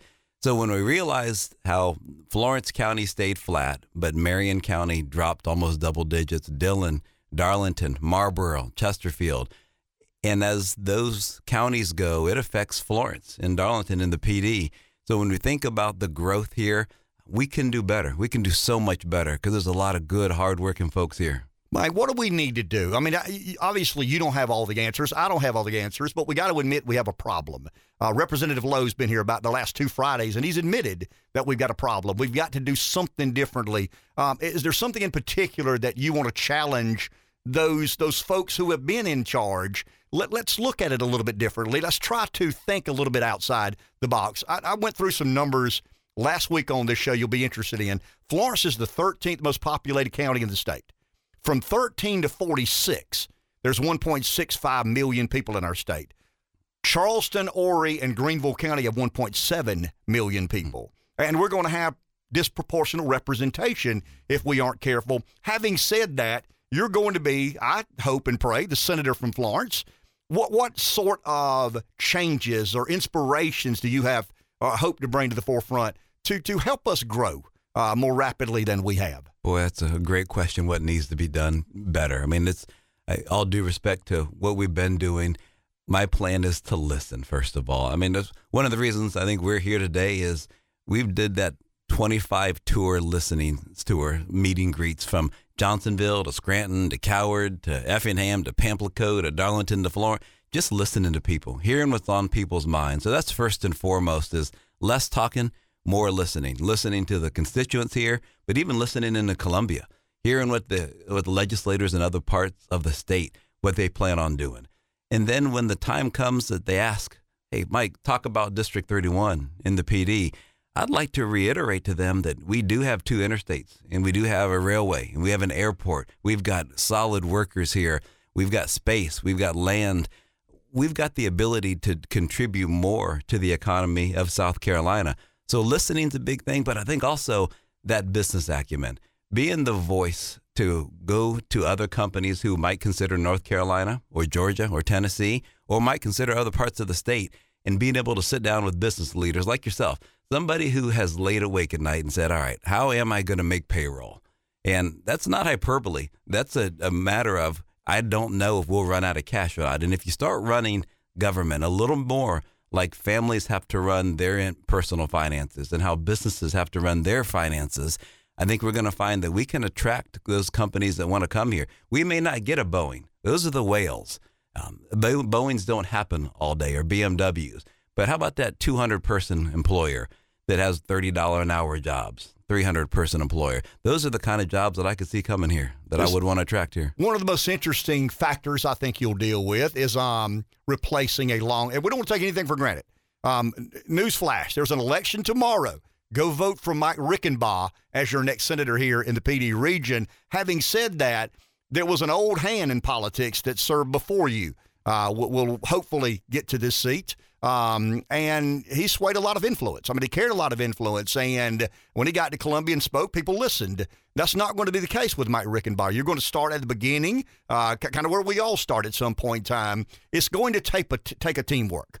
I mean, it's going to take county council, city council, the mayor, the school boards, the local delegation. How do you hope to integrate yourself into that team approach instead of having a single lawmaker who can kind of move mountains and redirect rivers and get whatever it is he chooses to get? We're not going to have that. It's going to take a lot of folks working together. Speak to that if you don't mind. Yeah, collaboration is the word that I think is the word of the day. It's going to need to be the word of the day. When I was chairman of the board of the Greater Florence Chamber, what I learned from that year being there is if you work in a silo, that makes us weaker. That makes every silo weaker. But if the entities that have a voice, the city council, the county council, NISA, economic development, progress, the legislative delegation, if we all work together and ask one single question, what's best for the people? And if that was the preeminent question, not what's best for a party or what's best for my organization or what's best for my personal agenda, what's best for the people? I would be surprised if there isn't room for progress to be made and quick progress. Now, maybe not as quick as we'd like it to be, but there's a lot of smart people who love Florence and Darlington and this PD district here. There's people that if we worked together and got rid of the tribalness and said, how can we answer the question of what's best for the people? I think there's going to be an opportunity to make a lot of progress. What is the lesson that you'd like to share with us that you've learned in running for public office? I mean, running for business, you control everything. You know, you dictate the terms and conditions of which transaction. In other words, you sell a car, you don't sell a car. You buy a dealership, you don't buy a dealership. In politics, at times, it is I call it the art of the inexactness. There's so many things you're not in control. What have you learned about yourself and your family as you've offered yourself for public service? Great question. I think first and foremost was that the folks we've talked with, and boy, we've talked to a lot of them, been such a blessing. There is a desire for a true return to conservative Christian values, the values that have made this country great. And the issues across the district vary. Johnsonville has different issues than Pamplico, than Florence, than Darlington. But across the board, the folks that say, you know what, we've lost our way. Our schools have become harder because we've lost our way. Law enforcement has a tougher job. Healthcare has a tougher job. If we get back to the true conservative Christian values that made us who we are, our country can be better. Our state can be better. And I'm so proud to hear people stand up and say, we want that. The woke culture. And I'm not saying that there's not room to learn, but this woke culture that tries to stifle that, there's people that have said enough of that. Enough, because we're worse off now than we were. We want to be the voice of the true conservative Christian Republicans who believe we can be better. I want to go on the record. I mean, it was a hard-fought campaign. You and your family handled yourself admirably, beyond reproach, and I applaud both of you and everybody associated with your campaign. Our listeners were kind of split. You know, I like this guy better than that guy. We concluded two good guys seeking the same office. Somebody's got to win. Somebody didn't win. You won. You're the last man standing. I want everybody listening to my voice to make sure they show up tomorrow. Do not take this for granted. This is a Republican seat unless Republicans choose to not go out and vote tomorrow. Crazy things have happened in American politics. Don't let that happen tomorrow. That's my plea to you, to go out tomorrow and vote for Mike Reichenbach, but you rather hear it from the man himself. So make sure we motivate people, Mike, to go out and vote tomorrow. Well, I appreciate that opportunity. You know, I've had several meetings now with Jay Jordan and Philip Lowe, and we're talking about how we move forward. And we're not premature. We're not looking past this election tomorrow, but I would implore, if you want true conservative Christian Republican values to continue and to be the call of the day, then vote tomorrow. And I'd ask humbly for your vote. Jay, Philip, the rest of the delegation, we will work hard to continue to see success here in the PD. And that's the thing I'm most proud of. You know, politics, you get your feelings hurt. Somebody wins, somebody loses. Sometimes it's hard to put those hurt feelings and move past it. These folks have done that. And that's good for all of us. I mean, it really, the community is better represented when people are pulling together. And I sense you guys have been able to do that. I applaud you for that. But once again, I want to say this, guys, don't take anything for granted. I've been around this mess for a long time. Crazy things happen. Please, please, please go out and vote tomorrow. And let's make sure that Mike Reichenbach winning the Republican primary is also Mike Reichenbach winning the general election. Rev, Sharice wants to say something. Can you turn her up? Okay. All right. I just want to say, Ken, thank you so much, because that is a very good point. I think we hear people say, oh, well, Mike's got this because he's the Republican candidate. But when everybody says Mike's got this and they're looking at somebody else, everybody's looking at somebody else, and then nobody comes out to the polls. It is our God-given right to vote. Get out and vote tomorrow. Very well said. Do not leave anything to chance. Please don't make that mistake. Make sure you show out tomorrow. Thank you, Mike. Thank you, Ken. Thank you, Sharice. Thanks, Dave. Thank you. Thank you, Ken. And good luck tomorrow. We'll take a break. We'll be back in just a couple of minutes. 843-661-0937 is our number. Politics is very... The more time I spend up close to politics, I don't even know what to say. That was a great interview with Mike. That's the guy I spent about 2 weeks trying to beat. Well, I mean, that's what I'm talking about. But I can't speak for everybody. I certainly won't try to speak. It's never been personal with me. There's no way. If you get in politics and take everything personal, you'll jump off a bridge in a week. It's the nature of the business. It is what it is, and everybody doesn't have the stomach for it. Most people are too moral and ethical for it. Some of us aren't. So we choose to get involved in the trade of lies and innuendos. But I mean, no. I mean, Mike is a good guy, a really good guy with a great wife and a beautiful family, and he loves the community, and he wants to make a difference in the community. I was just for somebody else. That's just the way it works in politics. I mean, there are loyalties and friendships and pre-existing friendships and relationships, and you pick a horse, and sometimes your horse wins, and sometimes he doesn't. And I perfectly accepted that my horse didn't win in that race, and I am a Mike Reichenbach fan. I want Mike, and I don't want you to take for granted what could happen tomorrow.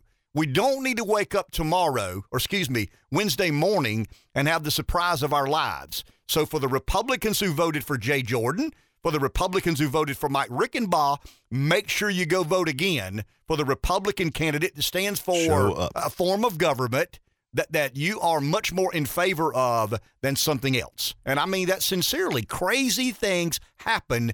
Don't let that happen tomorrow. Let's go to the phone. Here is Whitney in Florence. Hello, Whitney. You're on the air. I'm in Darlington County at Darlington County School District. Darlington. Okay. Good morning. Good morning. We're out here. We're doing a peaceful protest in front of the district office, trying to get our voices heard for our children in the school system who are bullied, and nothing is being done. We have 2 years of bullying going on. Explain that a little better. So what do you hope to accomplish if you're out protesting? And I understand the concept, but what exactly are you trying to, raise awareness, get the school board to do something? Kind of help me a little bit. To have a little bit of accountability for what happens in the school. To do something more than say, well, there's policies in place. Well, if policies are in place, what actions are you taking? What actions are we taking to hold these policies? So you believe that there is bullying going on in the Darlington County school districts, and it's not being addressed by those who should be addressing it? Absolutely. Myself and 4 other mothers were at North Hartsville Elementary School Friday morning at 7:30, and we were all 5 turned away and said it didn't happen on school grounds. There was nothing that could be done. But if it's leading into the school, we are talking 4th graders, that is a problem. The principal has to have accountability for what's going on in her school. Fair enough. Thank you. Do you want others to join you? How can they become more aware of what you're trying to do?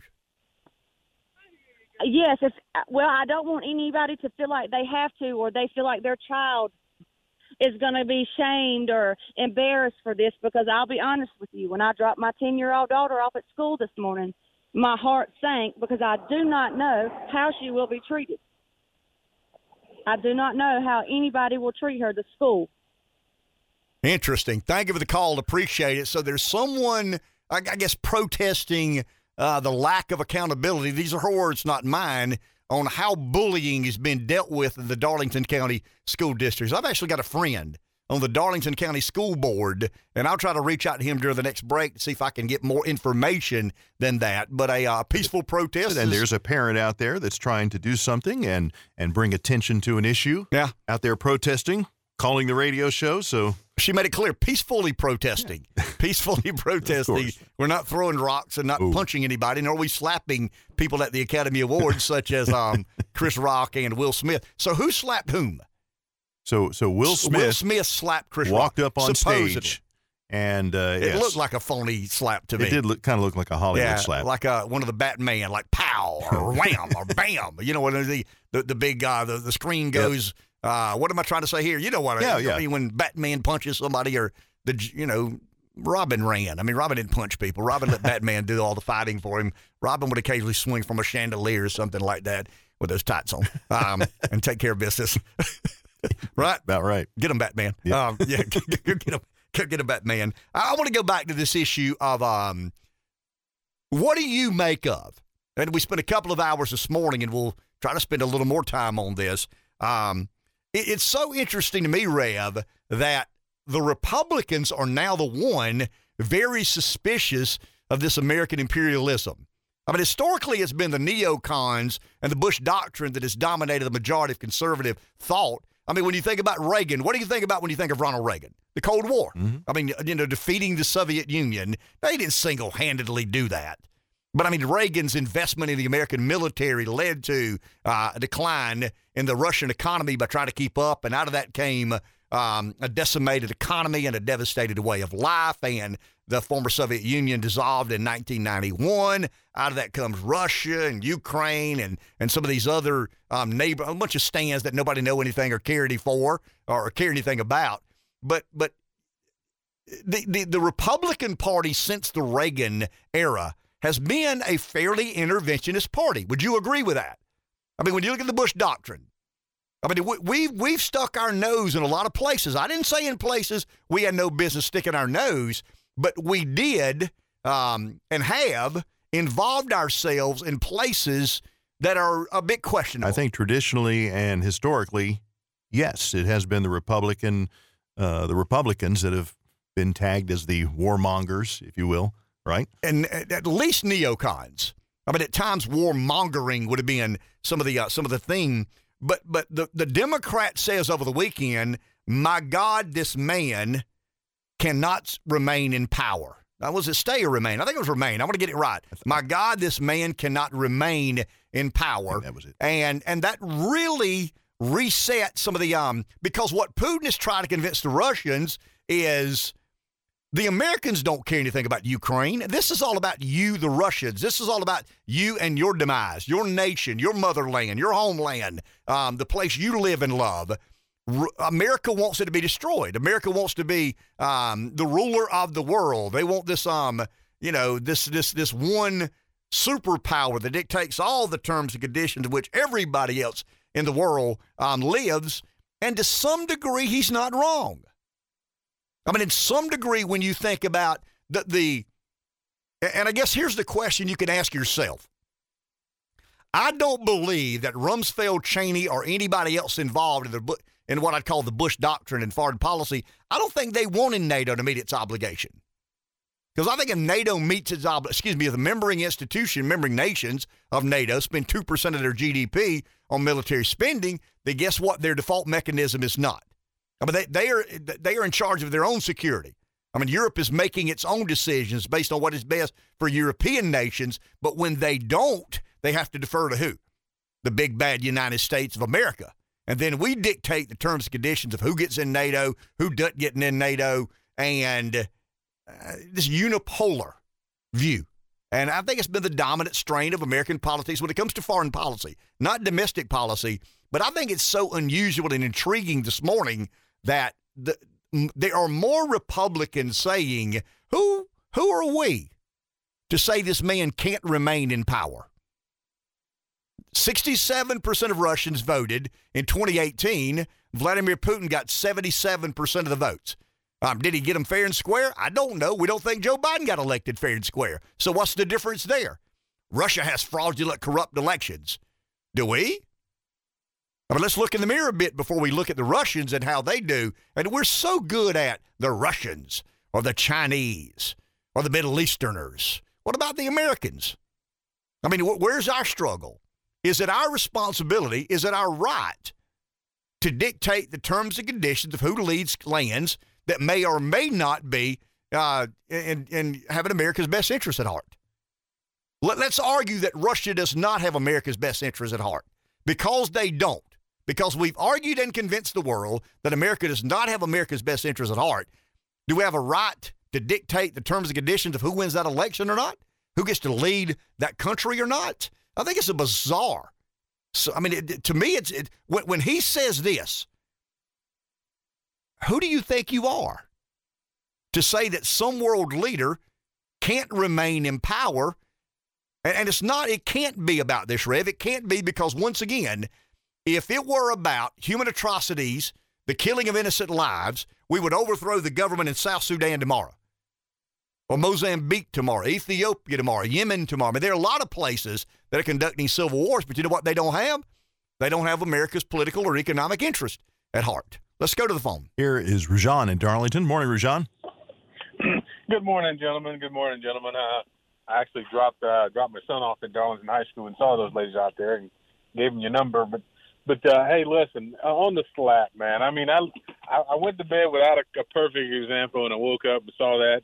It's a perfect example of what it is to have, someone be able to say a word or say something and have it, embraced and everything else.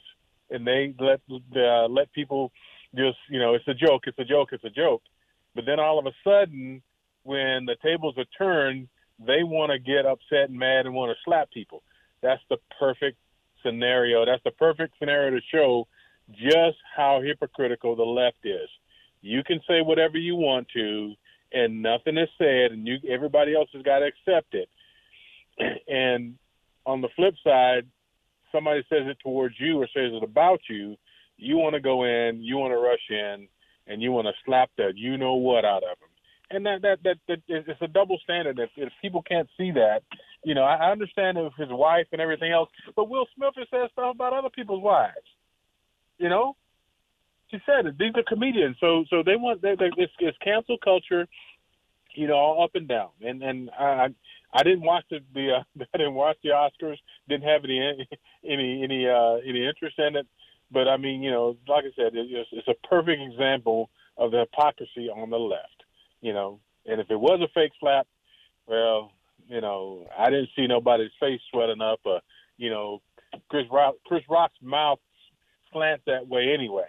But my thing is, Chris Rock's from South Carolina, and I know if that had happened down in Pamplico and somebody's up on stage and somebody comes up and slaps me, it's going to be a little bit of a fight. You know what I'm saying? I do. Thank you, Rujon. Appreciate that. To me, it looks staged.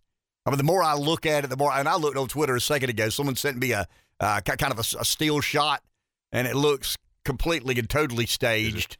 And maybe that's where the Academy Awards are. I mean, maybe to the point of irrelevancy that if they can get, a uber popular comedian to slap a uber popular. Now, you can't do a white guy and a black guy because race gets involved in that. So, if a white slaps a white or a black slaps a black, I would imagine it's hard to make that racist. But that leads me to believe it may not be staged. Because if it were to be staged, they would probably try to bring race into this to make it even more provocative and controversial. It just looks staged to me. I don't give a damn who hit who. I mean, between Chris Rock and Will Smith, I like both of those guys. I've seen some Will Smith movies. Chris Rock's a funny guy from South Carolina. So to say I don't like either of those guys is I don't know much about either of those. Somebody just texted me a second ago and said that Will Smith's wife has some sort of disease that causes your hair to fall out. And Chris Rock made a joke about her losing her hair. Is that right? Yeah, he said something about G.I. Jane. Yeah. And I guess Rock wanted to defend his wife's, honor. Smith. And, Will Smith wanted to. So Smith's wife's the one. Okay, I got you now. Okay. So Rock makes the joke about Smith's wife. Smith walks on stage and slaps Rock because of the joke he made about his wife. And his wife has some disease that causes your hair to fall out. Yep. Okay. That's how I understand it. And we've got a war brewing in Ukraine. And this kind of think of that. America's more. Doesn't that kind of prove our. I mean, I'm interested in it. I mean, I woke up this morning to a tweet. There's more interest in the Oscars this year than I've heard for years. And there you go. It was staged. I'm convinced of it. Take a break. Back in a minute. Takes Mondays to make Fridays. 843-661-0937. The crux of today's show has been about three quotes that President Biden made while traveling around Europe. Began in Brussels, ended up in Poland and Warsaw, if I'm not mistaken. Three things that he said in particular that garnered a lot of attention. One we've covered extensively here this morning. He said, "My God, this man cannot remain in power." I mean, that was after he spoke passionately about democracy and liberties and freedoms. Not a big believer in those things, but he likes to talk about those particular things. So the White House had to walk back some of that because, in essence, that plays into Putin's hands because Putin really tries to convince the Russians that all America's out for is regime change. They don't want to just decide who leads the Western world. They want to decide who leads your country. Hard to argue they don't. When the President of the United States kind of ad-libs and off the cuff says something that the White House says, no, we didn't mean that. No, he meant that Putin can't remain in power if he continues to kill innocent civilians in sovereign nations. Well, I mean, say that. Either say what you mean or don't talk at all. And the other thing he said What were you on? I'm going to say that they always have to walk this back, and they have to correct or clarify. These are three major things he said while on this foreign trip that they had to walk back or clarify. So who is correct? I mean, he is the president, so is he not in charge? So if he says it, that's what it is. Well, I mean, right? You can be in charge. Here's the thing. I mean, and Spen, this is not just a simple misspeak, right? People who say these things are either drunk or they're in cognitive decline. There's no reason to believe that Biden is drinking on the job, is there? I mean, I don't see any evidence of that. So it's obvious he's in cognitive decline. And when the guy's in cognitive decline and he reads off a teleprompter and he's fully medicated, he'll do okay. I mean, he slurs his words and he kind of stumbles around a bit, but he doesn't say things like provoking the Third World War. But when he says ad-libbing, my God, this man cannot remain in power. I mean, those are not words by a radio show host. Right. But that's the president of the United States. And that's my point. And he says it. And the media and the world just pretends that, oh, he's fine. This is normal. You know, he's all there. What are you talking about? They don't even believe that. I mean, there's not a liberal Democrat listening to my voice that doesn't believe Joe Biden's in cognitive decline. Now there are those who won't admit it, but that's like, you know, is Clemson better than South Carolina? Ask a Gamecock.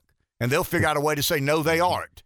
You know better than that. But as we pretend that he's okay and everything's normal, I mean, this is a dangerous game to play. I mean, it's dangerous. Yes, it's extremely dangerous, and it has consequences. And now the one thing that you can't allow to happen is Putin convince a certain percentage of the Russian citizens that this is not about Ukraine. This is about you Russians being able to choose your president or not. I mean, Putin in 2018 won an election with 77% of the vote. 67% of Russians voted. I don't know how legitimate that election was. I don't have any idea. I mean, I can make an assumption that it was not very fair and square because Putin doesn't roll that way. But I don't know anything other than 77% of the people who voted for Putin. About 67 or 8% of the country voted. That's all I know. Did Mark Zuckerberg spend money in Russia like he did in America to make sure the outcome happened? I don't have any idea what's true and what's not true. And then he says that if Putin indeed attacks with chemical weapons or uses chemical weapons, the U.S. would respond in kind. I mean, that's pretty bizarre. The U.S. will respond in kind. Well, once again, the White House says, well, that's not really what he meant. He meant we'll respond forcefully. Well, I mean, there's a difference in kind and forcefully. Right. If Putin uses chemical weapons, the U.S. will respond in kind. Those are the exact words of the American president. So the White House had to walk back. He didn't really mean cannot remain in power. He didn't really mean will respond in kind, nor did he mean when he spoke to the 82nd Airborne that you will see when you get there what's happening in Ukraine. You'll see the bravery. You'll see the courage. You'll see the warriors. You'll see the Ukrainians fighting for and they're like, their country what do you mean and when homeland. we get there? And, what are you telling us here? The members of the Airborne Division said, do what? I mean, I thought you said we weren't going to Ukraine. In fact, what are you telling the world? So then the White House walks that back. So over the weekend, there's 3 walkbacks that are, you know, examples of a man in cognitive decline who says things when he ad-libs a bit that are completely and totally irresponsible. You didn't vote. You voted for him, not me. Take a break. Back in a minute. 843-661-0937 is our number. You have a call? We do. Okay. Let's go to line 2, which is our candidate for the South Carolina District 31 Senate. Okay, Suzanne Larochelle is with us this morning. Suzanne, good morning. How are you?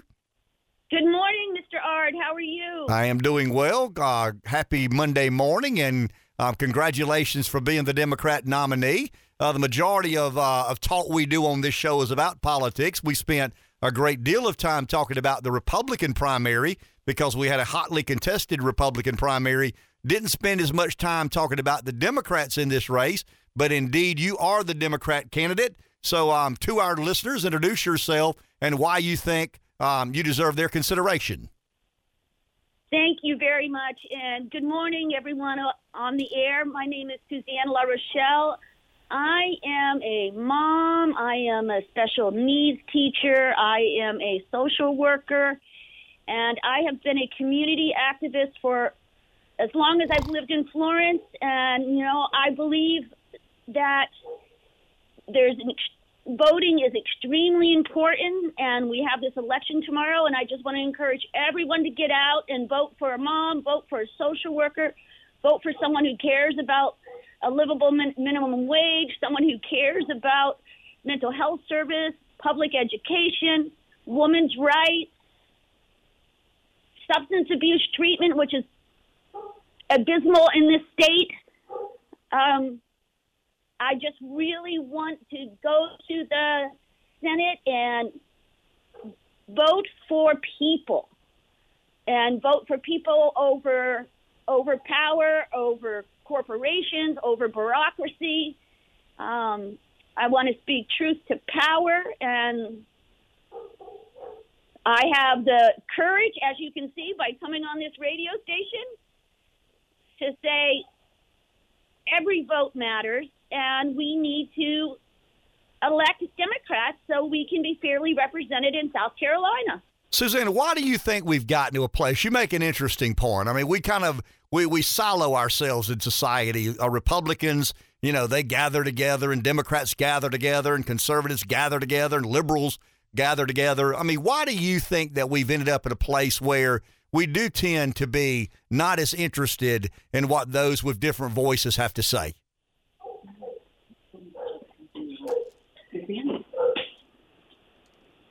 That's a really good question, and I think it's a difficult question to answer. I think that, unfortunately, our media divides us.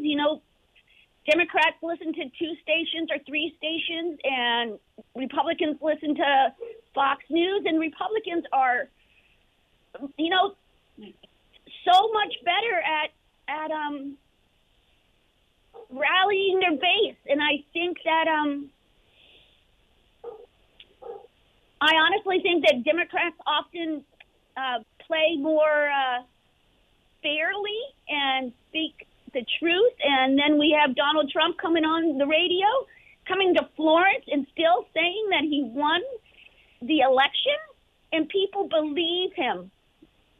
And I remember when, as a licensed clinical social worker, someone who has diagnosed many people with narcissism, I have not diagnosed Donald Trump, but he checks all the boxes for a malignant narcissist. He doesn't care about you, Ken. He doesn't care about me. He doesn't care about your party. I mean, socially, he's kind of been a Democrat, right? But he chose the Republican Party because he felt that his message would be amplified better. And unfortunately, I think it's ridiculous that he's still, after, 60 different judges that he appointed, and said, no, Mr. Trump, you did not win this election. And so then he incited an insurrection. Why do you think the Republicans have been so successful in South Carolina?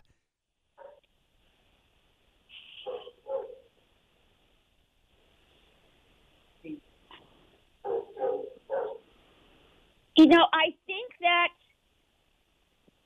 the Republican message about loving America and loving our history, and the Republicans are better about getting the message across. And Ken, you are an expert in politics.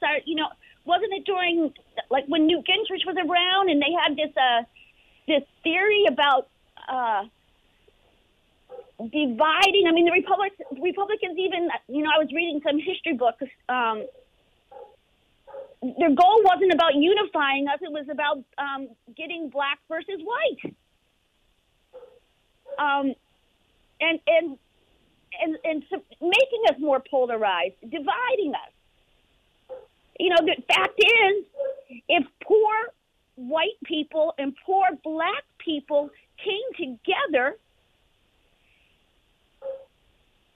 South Carolina would be blue. If poor white people voted for their rights, like minimum wage. I mean, our state doesn't have a minimum wage, right? I think that the people would win. And, I have to be very honest with you, Ken, and say I was born on Dover Air Force Base. And I traveled all over this country. My father is a retired master sergeant after serving the country for 30 years. And, he believes in, like Republican, old-time Reagan Republican message. But he, as an 85-year-old man, he can see that the former president is ill and is dividing us. The fact that we have elected officials that believe in the QAnon group or whatever they're called. I mean, how did that happen? What do you think? I mean, and this will be my last question. And once again, I appreciate you coming on, and you're welcome to come on anytime and express yourself. I mean, you and I would probably disagree more than agree, but I would always respect your opinion. But I want to ask you this, because this is, I guess this is bipartisan in a sort of way. Why do you think Donald Trump and Bernie Sanders' message resonated to people who believed that the political apparatus had not considered their fate nor fortune? Because if you look at it in a weird way, Suzanne, a lot of what Bernie Sanders said to a very liberal universe and a lot of what Donald Trump said to a very conservative universe were similar in tenor. Why do you think those two messages resonated with such large audiences in the Democrat Party and in the Republican Party? I believe that both sides are extreme, and they resonated with a group of people who did not believe that with the more moderate Republicans, moderate Democrats, they didn't see change. And they saw potential change in Trump and potential change in Bernie. So they were voting for change. And no matter what the change was, they just desperately wanted some sort of change. I believe so, but they're extreme different. The Republican or, the Donald Trump people, want to take away women's rights. I mean, Marsha Blackburn was, at the judicial hearing last week saying that the Supreme Court decision about birth control should be changed. They want to take away our teenage girls' right to birth control. They want to take away our right to body autonomy. I mean, there's some crazy laws out there, are bills out there right now that so they ban abortion in your state, and then they don't want you to have the right to move across borders to access the service you need. And, the last thing I'll say is I know many Republicans and Democrats who have access to wealth.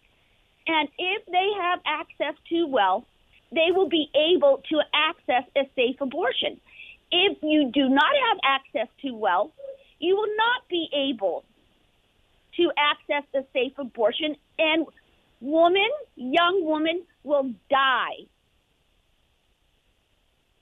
Suzanne, thank you for your time. I wish you well tomorrow. You're on the ballot.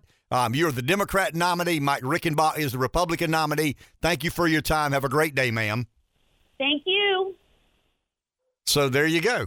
Kind of an interesting take from someone who doesn't see the world as the majority of us see the world. And I didn't want that to end.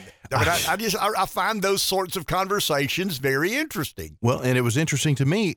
It went to Trump again. This is a state Senate seat, and she had a lot to say about former President Trump. She accused him of being a narcissist.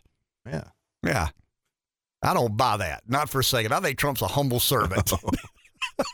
Right. We all know Trump's a narcissist. We voted for him despite that reality. Let's go to the phone. Here's Jamie. Good morning, Jamie. Morning, fellas. Hey, listen, Ken, I think this weekend's basketball game between Duke and Carolina is going to be epic. And I think y'all a couple of weeks ago said something about the most watched basketball game, and I can't remember what game that was, but I have a feeling this is going to be the most watched basketball game in basketball history. And I myself can't wait to see it. Ken, I have a mea culpa, and I can't believe I'm announcing this on the air, but I was forced because I was in somebody's car this weekend, and they had Sirius radio, and we listened to almost an entire Bruce Springsteen live concert. You must have been listening to East Street Radio. Well, yeah, that must have been it. And I got to tell you, it was good. It was really good. Come on, Jammy. I know. I hated to admit it, Ken, but I'd like to see that guy in concert. Oh, there you go, Jam. What in Write the another world? name on the board there, Ref. Thank you, Jam. Oh, Appreciate it. Put that man. name on the wall over there of converts. Oh, my Those goodness. who have been converted over to give Bruce a try. How about that? Give Bruce a try, and you'll enjoy it. I'll assure you of that. Somebody else on the phone? Let's go there. Thank you, Jam. Appreciate the call. Carol in Marion. Hi, Carol. Hi. So, who was the woman you just had on? That is Suzanne Larochelle, who is the Democrat candidate for Senate District 31 in the special election tomorrow, where the Republican is Mike Reichenbach. Okay, Suzanne Larochelle had me impressed until she got to the point where she said, oh, the Democrats listen to 2 or 3 stations and the Republicans listen to Fox News. That told me that she just doesn't get it. She is a subscriber to the liberal mindset that, the stereotype of Republicans. And she has no interest in learning what we actually want. The Republicans want to take away women's rights to choose birth control. No. Where in the world did she get that from? The liberals. They want to take away the complete right to abortion and take away our autonomy. Where did she get that? The liberal stereotype of Republicans.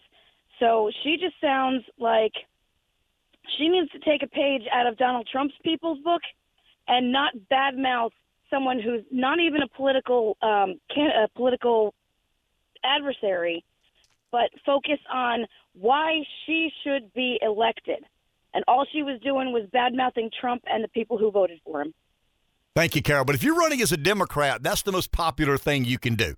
I mean, it still is. I mean, I've seen some of the polling. She did call me an expert, I will say. But I've seen some of the polling. You caught that. I did catch that. Thank you, Suzanne. Appreciate that. The $20 will be in the mail, and you can contribute that to the Bernie Sanders for President Fund in 2024. She appeared to be a nice lady. I've never met Suzanne in my life. I mean, I don't agree with anything she said over the airways, except, the political system is broken.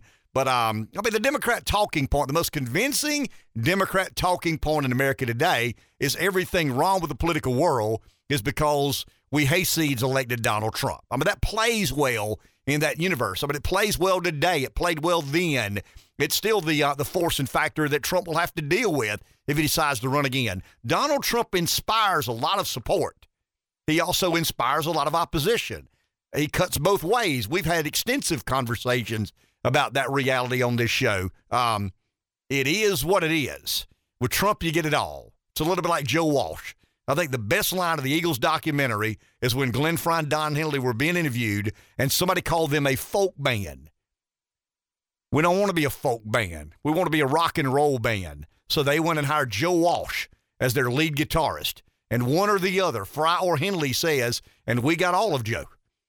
We did get the lead guitarist. He made us a hard-hitting rock and roll band, but we also got the guy that drank too much, set the tour bus on fire, tore hotel rooms up. I mean, you know what I'm saying? And I think with Trump, Trump is the Joe Walsh.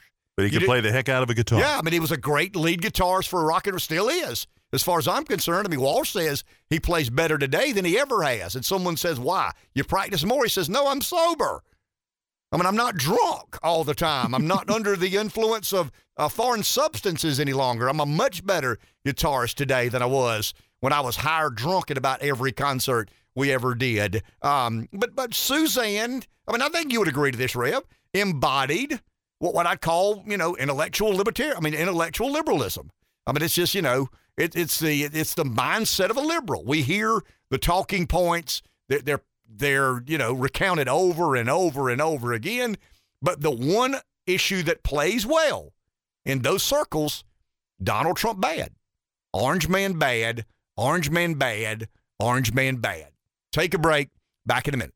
843-661-0937. Kind of a chaotic last few moments. If I'm not mistaken, Suzanne Larochelle called back, wanted to get back on the air to tell me she didn't mean to call me an expert. She misspoke. She was trying to be polite. Yeah. But you said it, Suzanne. So, I mean, right. A Democrat calling me an expert in politics. It's hard to take that back. You can't take that back. I'm taking that and running with it. But we've had several inquiries about her candidacy. And somebody called a second ago saying, the inside the mind of a liberal. The liberals would argue inside the mind of a conservative lies, whatever, and these are the fundamental debates that we've had historically about American politics. Let's go to the phone. David in Florence. Hello, David. Hey, good morning. Yeah, Ken, many kudos to you for the way you speak to these people on the other side of the political aisle. I've been trying to follow your example, and when I speak to people like that, I try to follow to the point and be logical. But I tell you what, sometimes it's really tough when you talk to somebody like that. But 2 points you had about bodily autonomy. And I've just wondered, where were the Democrats for bodily autonomy during COVID? And they're just trying to force us to wear masks and put stuff into our bodies. Who knows what's in those vaccines? And the other thing was about wealth and, what wealthy people can do to get around political decisions. And I just want to bring up Obamacare and the fact that us poor people didn't have a choice with Obamacare, forced to have our health insurance prices skyrocketing. But anyway, just a couple points. There's a lot of other things, but those are the two I wrote down. Thank you, David. Thanks.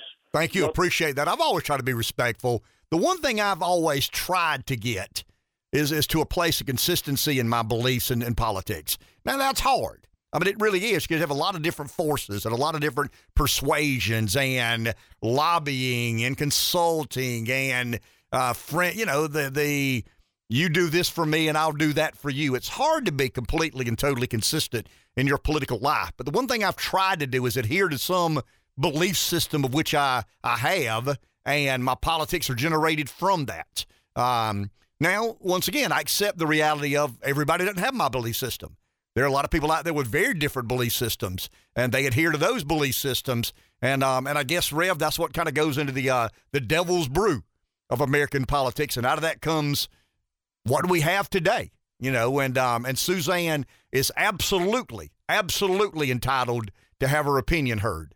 And we are a conservative outlet. We do make a living speaking to the masses in a conservative way. Coming of course on here. She knows that. Absolutely, she knows that. But we've never, how many times did I say, hey, what does she want to talk about?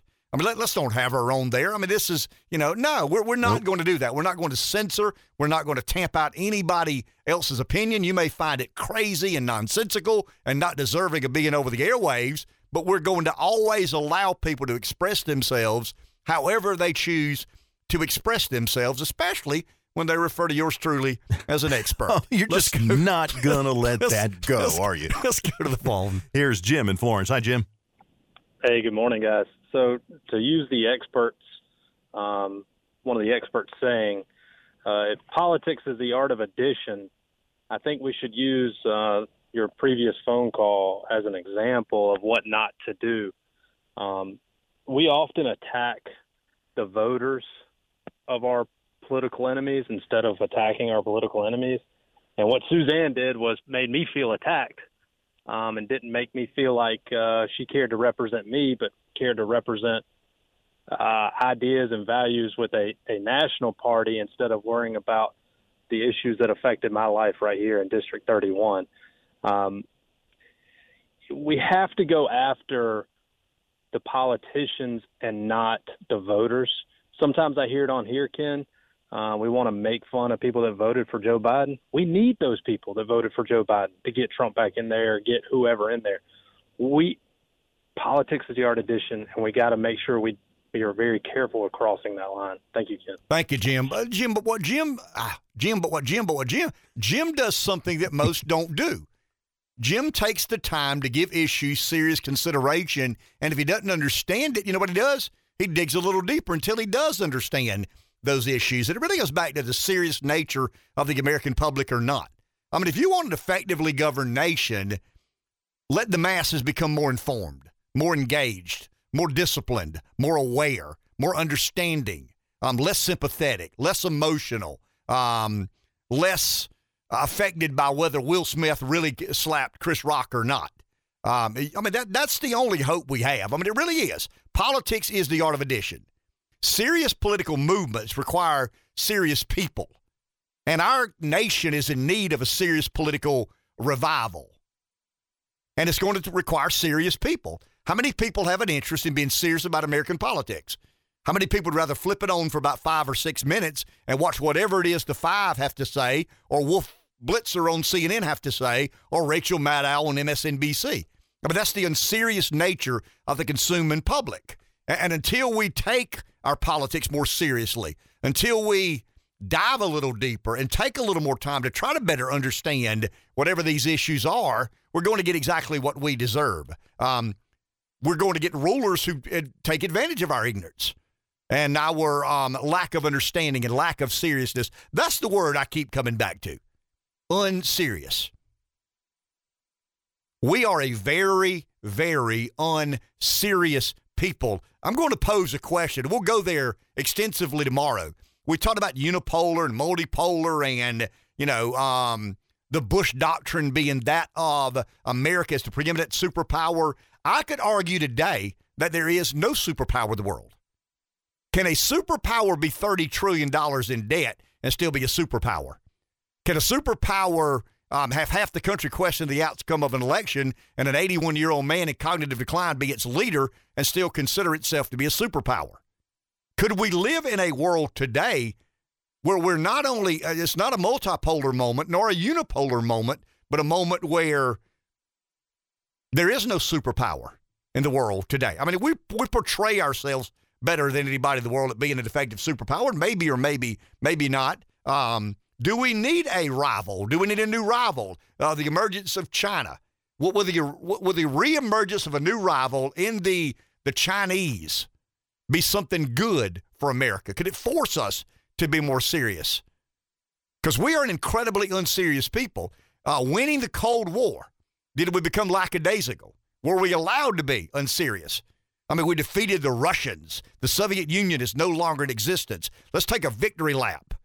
Let's drink a glass of champagne and watch Seinfeld until we can't watch Seinfeld anymore. Let's not pay attention to the world around us. I mean, there's some of that in this. I mean, I think, yeah, absolutely. I think we took a big victory lap, and I think there are certain forces in Washington that took advantage of our unseriousness, and out of that came a very lackadaisical last 25 or 30 or 40 years. Let's go to the phone. David in the PD is next. Hi, David. Hey, good morning. Hey, man, I tell you what, this is just awesome. You got Mike, a real world businessman, and he's really been in business. Think about that. He's got TV commercials and everything. And you've got somebody in the industry of sociology and activism. I don't know how many jobs they have produced themselves, but when you, and hopefully y'all vote tomorrow. Don't go to the Bob Dylan concert before you vote. The Bob Dylan's in Columbia tomorrow, right, Ken? I think he's at the township. He's at the township. But you use the term stage when you're talking about Will Smith. Guess what I saw on Saturday? I saw Joe Biden. You talk about staged. he had this backdrop of the Warsaw Royal Castle. And he's a copycat. He's trying to copy. JFK did a speech in West Berlin back in the day. So did Ronald Reagan. So he got Biden coming on. He's talking about Lech Walesa and Pope John Paul II. Don't mention anything about Ronald Reagan or JFK or all these other people involved in the Cold War. And they did it just at dusk. They had the studio lighting is what I call it, the teleprompter. So what we see here today is the match of what I call stagecraft and statecraft.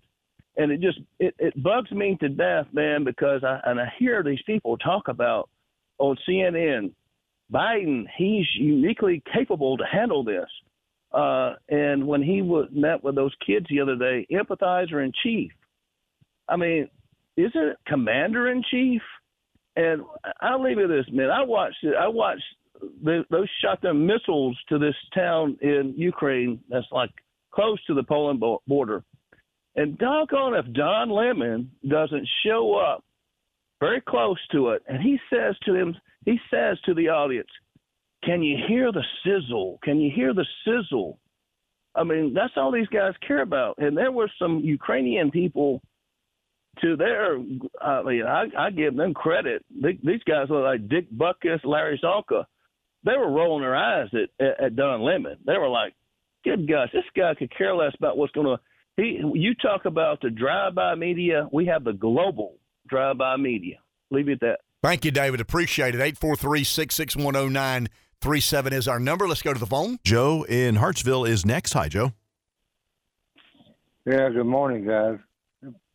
The problem with most people is they don't understand policy. And they think whenever we criticize someone for their policy, we're like they are when they criticize the person. I don't ever criticize the person. I criticize their policy. And you have to make that distinction. That's why when they were talking about, the Republicans treated that Jackson lady because she's black and she's a woman. Well, she doesn't even know if she's a woman or not, so that's irrelevant. You don't attack her for that. You attack her for her policy. And she would not answer the policy question. As far as Russia goes and all these other countries, they are not like we are trying to erase our history. They remember history. And they remember what happened in World War II. Actually, Soviet Union was our ally in World War II. But we let Germany kick the living crap out of them before we came in and helped them out. So they remember history. We try to forget it. I mean, we're in the process now of trying to prop up Iran to be a hegemony against Israel. They say Israel is too strong, so they want Iran to be able to balance out Israel, and that's some of the dumbest stuff I've ever heard in my life. It makes no sense. So you've got to go with the policy versus the person. And, they keep trying to redefine the Republican policy.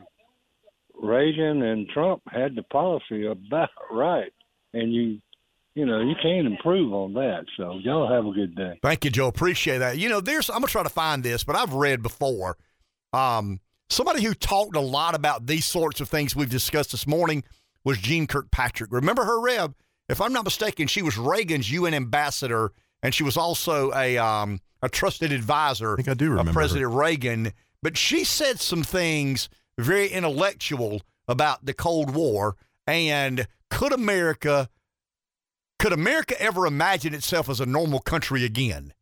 Or would it always be one of these unipolar powers? In other words, unipolarity being the gauge or measure of which we find ourselves. I'll tell you who else wrote a lot about this. Charles Krauthammer. Krauthammer talked a lot about it after the Soviet Union dissolved and the Americans won the Cold War. And you gotta admit, Reb, that when you win the Cold War and the world celebrates the accomplishments of the Western world, United States, that there's a certain hubris that you got to be careful to not be blinded by. And at times I wonder if we have not fallen suspect or blinded by our own hubris when the Berlin Wall fell. Mr. Gorbachev, tear down this wall. That was a monumental moment in world history. And America deserves a lot of credit. But how have we fared since then? Were we a much better nation when we had, would Bird have been as good without Magic or Magic been as good without Bird? We've lived about 40 years in a, and kind of being the only superpower. Nobody to measure against, nobody to contrast with. And out of that came this pursuit of a mission that basically reached far beyond our Constitution's requirements of how to keep Americans safe and secure, and we got into exporting democracy or establishing democracies around the world and vilifying certain election outcomes. In other words, we did things. What do they say? Why did I do it? Because I could. Why did we do some of these things? Because we could. I'm going to spend a good bit of the afternoon. I got some time late this afternoon, and I'm going to really go back and research. I want to make sure I'm right here. But Gene Kirkpatrick, if I'm not mistaken, and Charles Krauthammer wrote a lot, articulated a lot about the dangers of being blinded by your own hubris after the Berlin Wall fell and what America better be careful about and guarded by. Have we done a good job of that or not? That's kind of an interesting debate. And it really goes back to the fundamental issue when Biden says, my God, this man cannot remain in power. How long has Biden, to some degree, held political power? Since before the Berlin Wall fell, right? I mean, he got to Washington in the late 70s.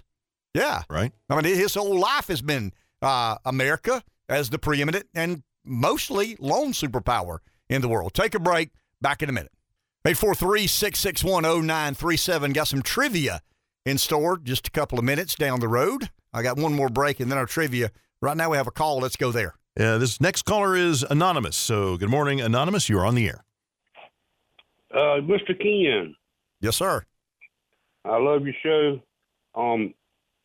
About the lady that called that's running against Reichenbach, what bothers me the most, that the Democrats, they always seem to say women's rights about abortion and stuff. But how about the little baby? And I'd like to hear your response and the Revs. Doesn't the little baby have a right? Anyway, I'll let you handle that one. Thank you. Appreciate it. That's a layup for me. Absolutely. No question about it. Abortion to me is not about a woman's right to choose, but whether or not we're going to kill an unborn child. I mean, in other words, we've got let's say we got a series of questions to answer before we make a determination of what's right and what's wrong. The first question should be whether or not the government is going to endorse the killing of innocent life. I mean, if we answer that question, I don't think there's a second one to be had. I mean, really and truly, is the government going to unilaterally endorse the killing of an unborn baby? Now, if you answer yes, then there are a multitude of places or multiple places of which we go from there. But if you answer that no, that's game, set, match as far as I'm concerned. Let's go to the phone. Next up is Michael in Florence. Hi, Michael.